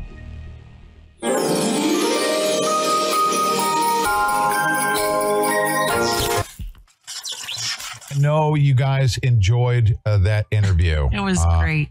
It was great. I know you enjoyed. He's like one of my favorite people in the whole world. Oh, so. he's a great guy. Well, Pete, another great show, right? Another great show. Yeah. We're going to have a very Merry Christmas. Karen, Angie, in our threads, can you please drop that link? I have great news because behind the scenes, here's some good news. We're kicking up a tornado in Colorado right now. There's a big call going on to get Colorado support to get the citizens' grand juries. There's evidence of a criminal conspiracy. Okay? And some cases in the courts, but you know how that works. They will find no wrongdoing. But tactical civics. All right. If you're in Colorado, you need to join up with the chapter out there. A lot of buzz going on there. Across the country, get a chapter going with Tactical Civics. Get on our list if you want to find out more. We're going to be doing a 18-hour marathon. I'll be one of several Masters of Ceremony, Brandon House, Ann Vandersdale, Scott McKay, and myself. So send a text to send TCM actually, or respond to that link they're going to drop. There it is. Angie, no, that's not the link. Karen will give you the link. Merry little Christmas now. Oh, really? That's interesting. It was a hyperlink. Okay. All right, we'll change that. That's fine. But you can text TCM to 844-837-5132. There you go. Promo code Civil War, LOL. Sign up with TC. Signed up with TC. Yeah, we have quite a few people hop in today and say, you know what? Okay, check this out. I have my orientation here in 40 minutes. It takes a little bit. They have to vet you, make sure you're not, you don't have bad stuff on the internet like I do. Yeah, no. They're going to do some vetting. They're not just going to bring anybody in. So it takes a little bit. Wait for them to contact you, and they will. They will. Okay? So, you guys, we're off and running. We are. Now I go on to my day job. Make sure you guys tune in to LFA this afternoon at 4 p.m. Eastern. Catch the Santilli Report. Make sure you guys do that. Right? Okay. Make sure they're with us. And then tonight, you can join us on Locals. Pete will be doing an interview on there for our Locals crowd. You get to hear it. You get to hear all the background And chatter. you get the issue Q&As that Deb Jordan will be providing to me for our guests as well. Mm-hmm. She'll be in the Locals chat. She'll be doing that for each and every one of our guests. Who's our guest tonight, you know? Oh, man. It changes so rapidly. Oh, okay. I don't know. Yeah, it changes every day. We've been doing it for 11 years. You figure, No. I mean, it's like, oh my goodness, it's not registering with me because we have so many. It's because you're white. And 2 or 3 times a day. You're white and you have a lineage to Joe Biden. Mm-hmm. No? Yeah. I'm a mutt. I'm an American mutt. You name it, Look at how she takes my stereophonic abuses. No, I don't care. You don't care? I'm so used to it. You are? Yeah. She's powerhouse. Seriously. She's got like shoes under the bed. Yeah. Yeah. Right? I do. She'll throw them at me. I do. You guys, I pretend like I'm tough on the show, but I call her mommy as soon as we get off. Okay? Right? Oh, man. All right. Don't send me hate mail saying you're being mean to Deb. Okay? He's not being mean. I'm not. A bit. Not a bit. It's just, we have that kind of relationship. So stay tuned, everybody. Stay with us. It was great being with you guys today. And for those of you who don't see us for the rest of the week, I hope you do. But if you don't, have a Merry Christmas, everybody. Merry Christmas. Mm-hmm. All right, you guys. I'm going to do what they call a quick out. Okay? Mm-hmm. I have to. I got a little technical thing that I'm not struggling. What? Somebody's watching me, says, be right back, sending Pete hate mail. I am a mutt. I am. You're hilarious. The only thing I don't believe I have any Italian blood. Interesting, huh? You're Italian. You're about to become Italian by injection. I'm indigenous. You guys, the reason indigenous why Congo, whatever that means. I'm an indigenous American. You guys, the reason why I'm Congo, whatever that means. What else do I have? Irish. I've been chasing Deb around the studio for 11 English, years. Okay. German, Dutch. Yeah. I've been chasing her around the studio for 11 years, and she said, you know what? I'm not letting you anywhere near me until, we can't be living in sin. So, if you want to marry me, then you can conjugate. What? What's the appropriate term? You're terrible. All right, everybody. Have sexual intercourse? That's inappropriate. That sounds terrible. Huh? Okay. So she will be. We gotta go. This music's 1 month over. from now, she's going to be Italian by injection. The music's over. See you guys. As we say here in the Santilli family, afternoon. she's going to get the jab. Isn't that hilarious? Oh my gosh, you're terrible. That's funny. All right, you guys. All right, everybody. Have a good one. Yep, All right. we'll see you this afternoon.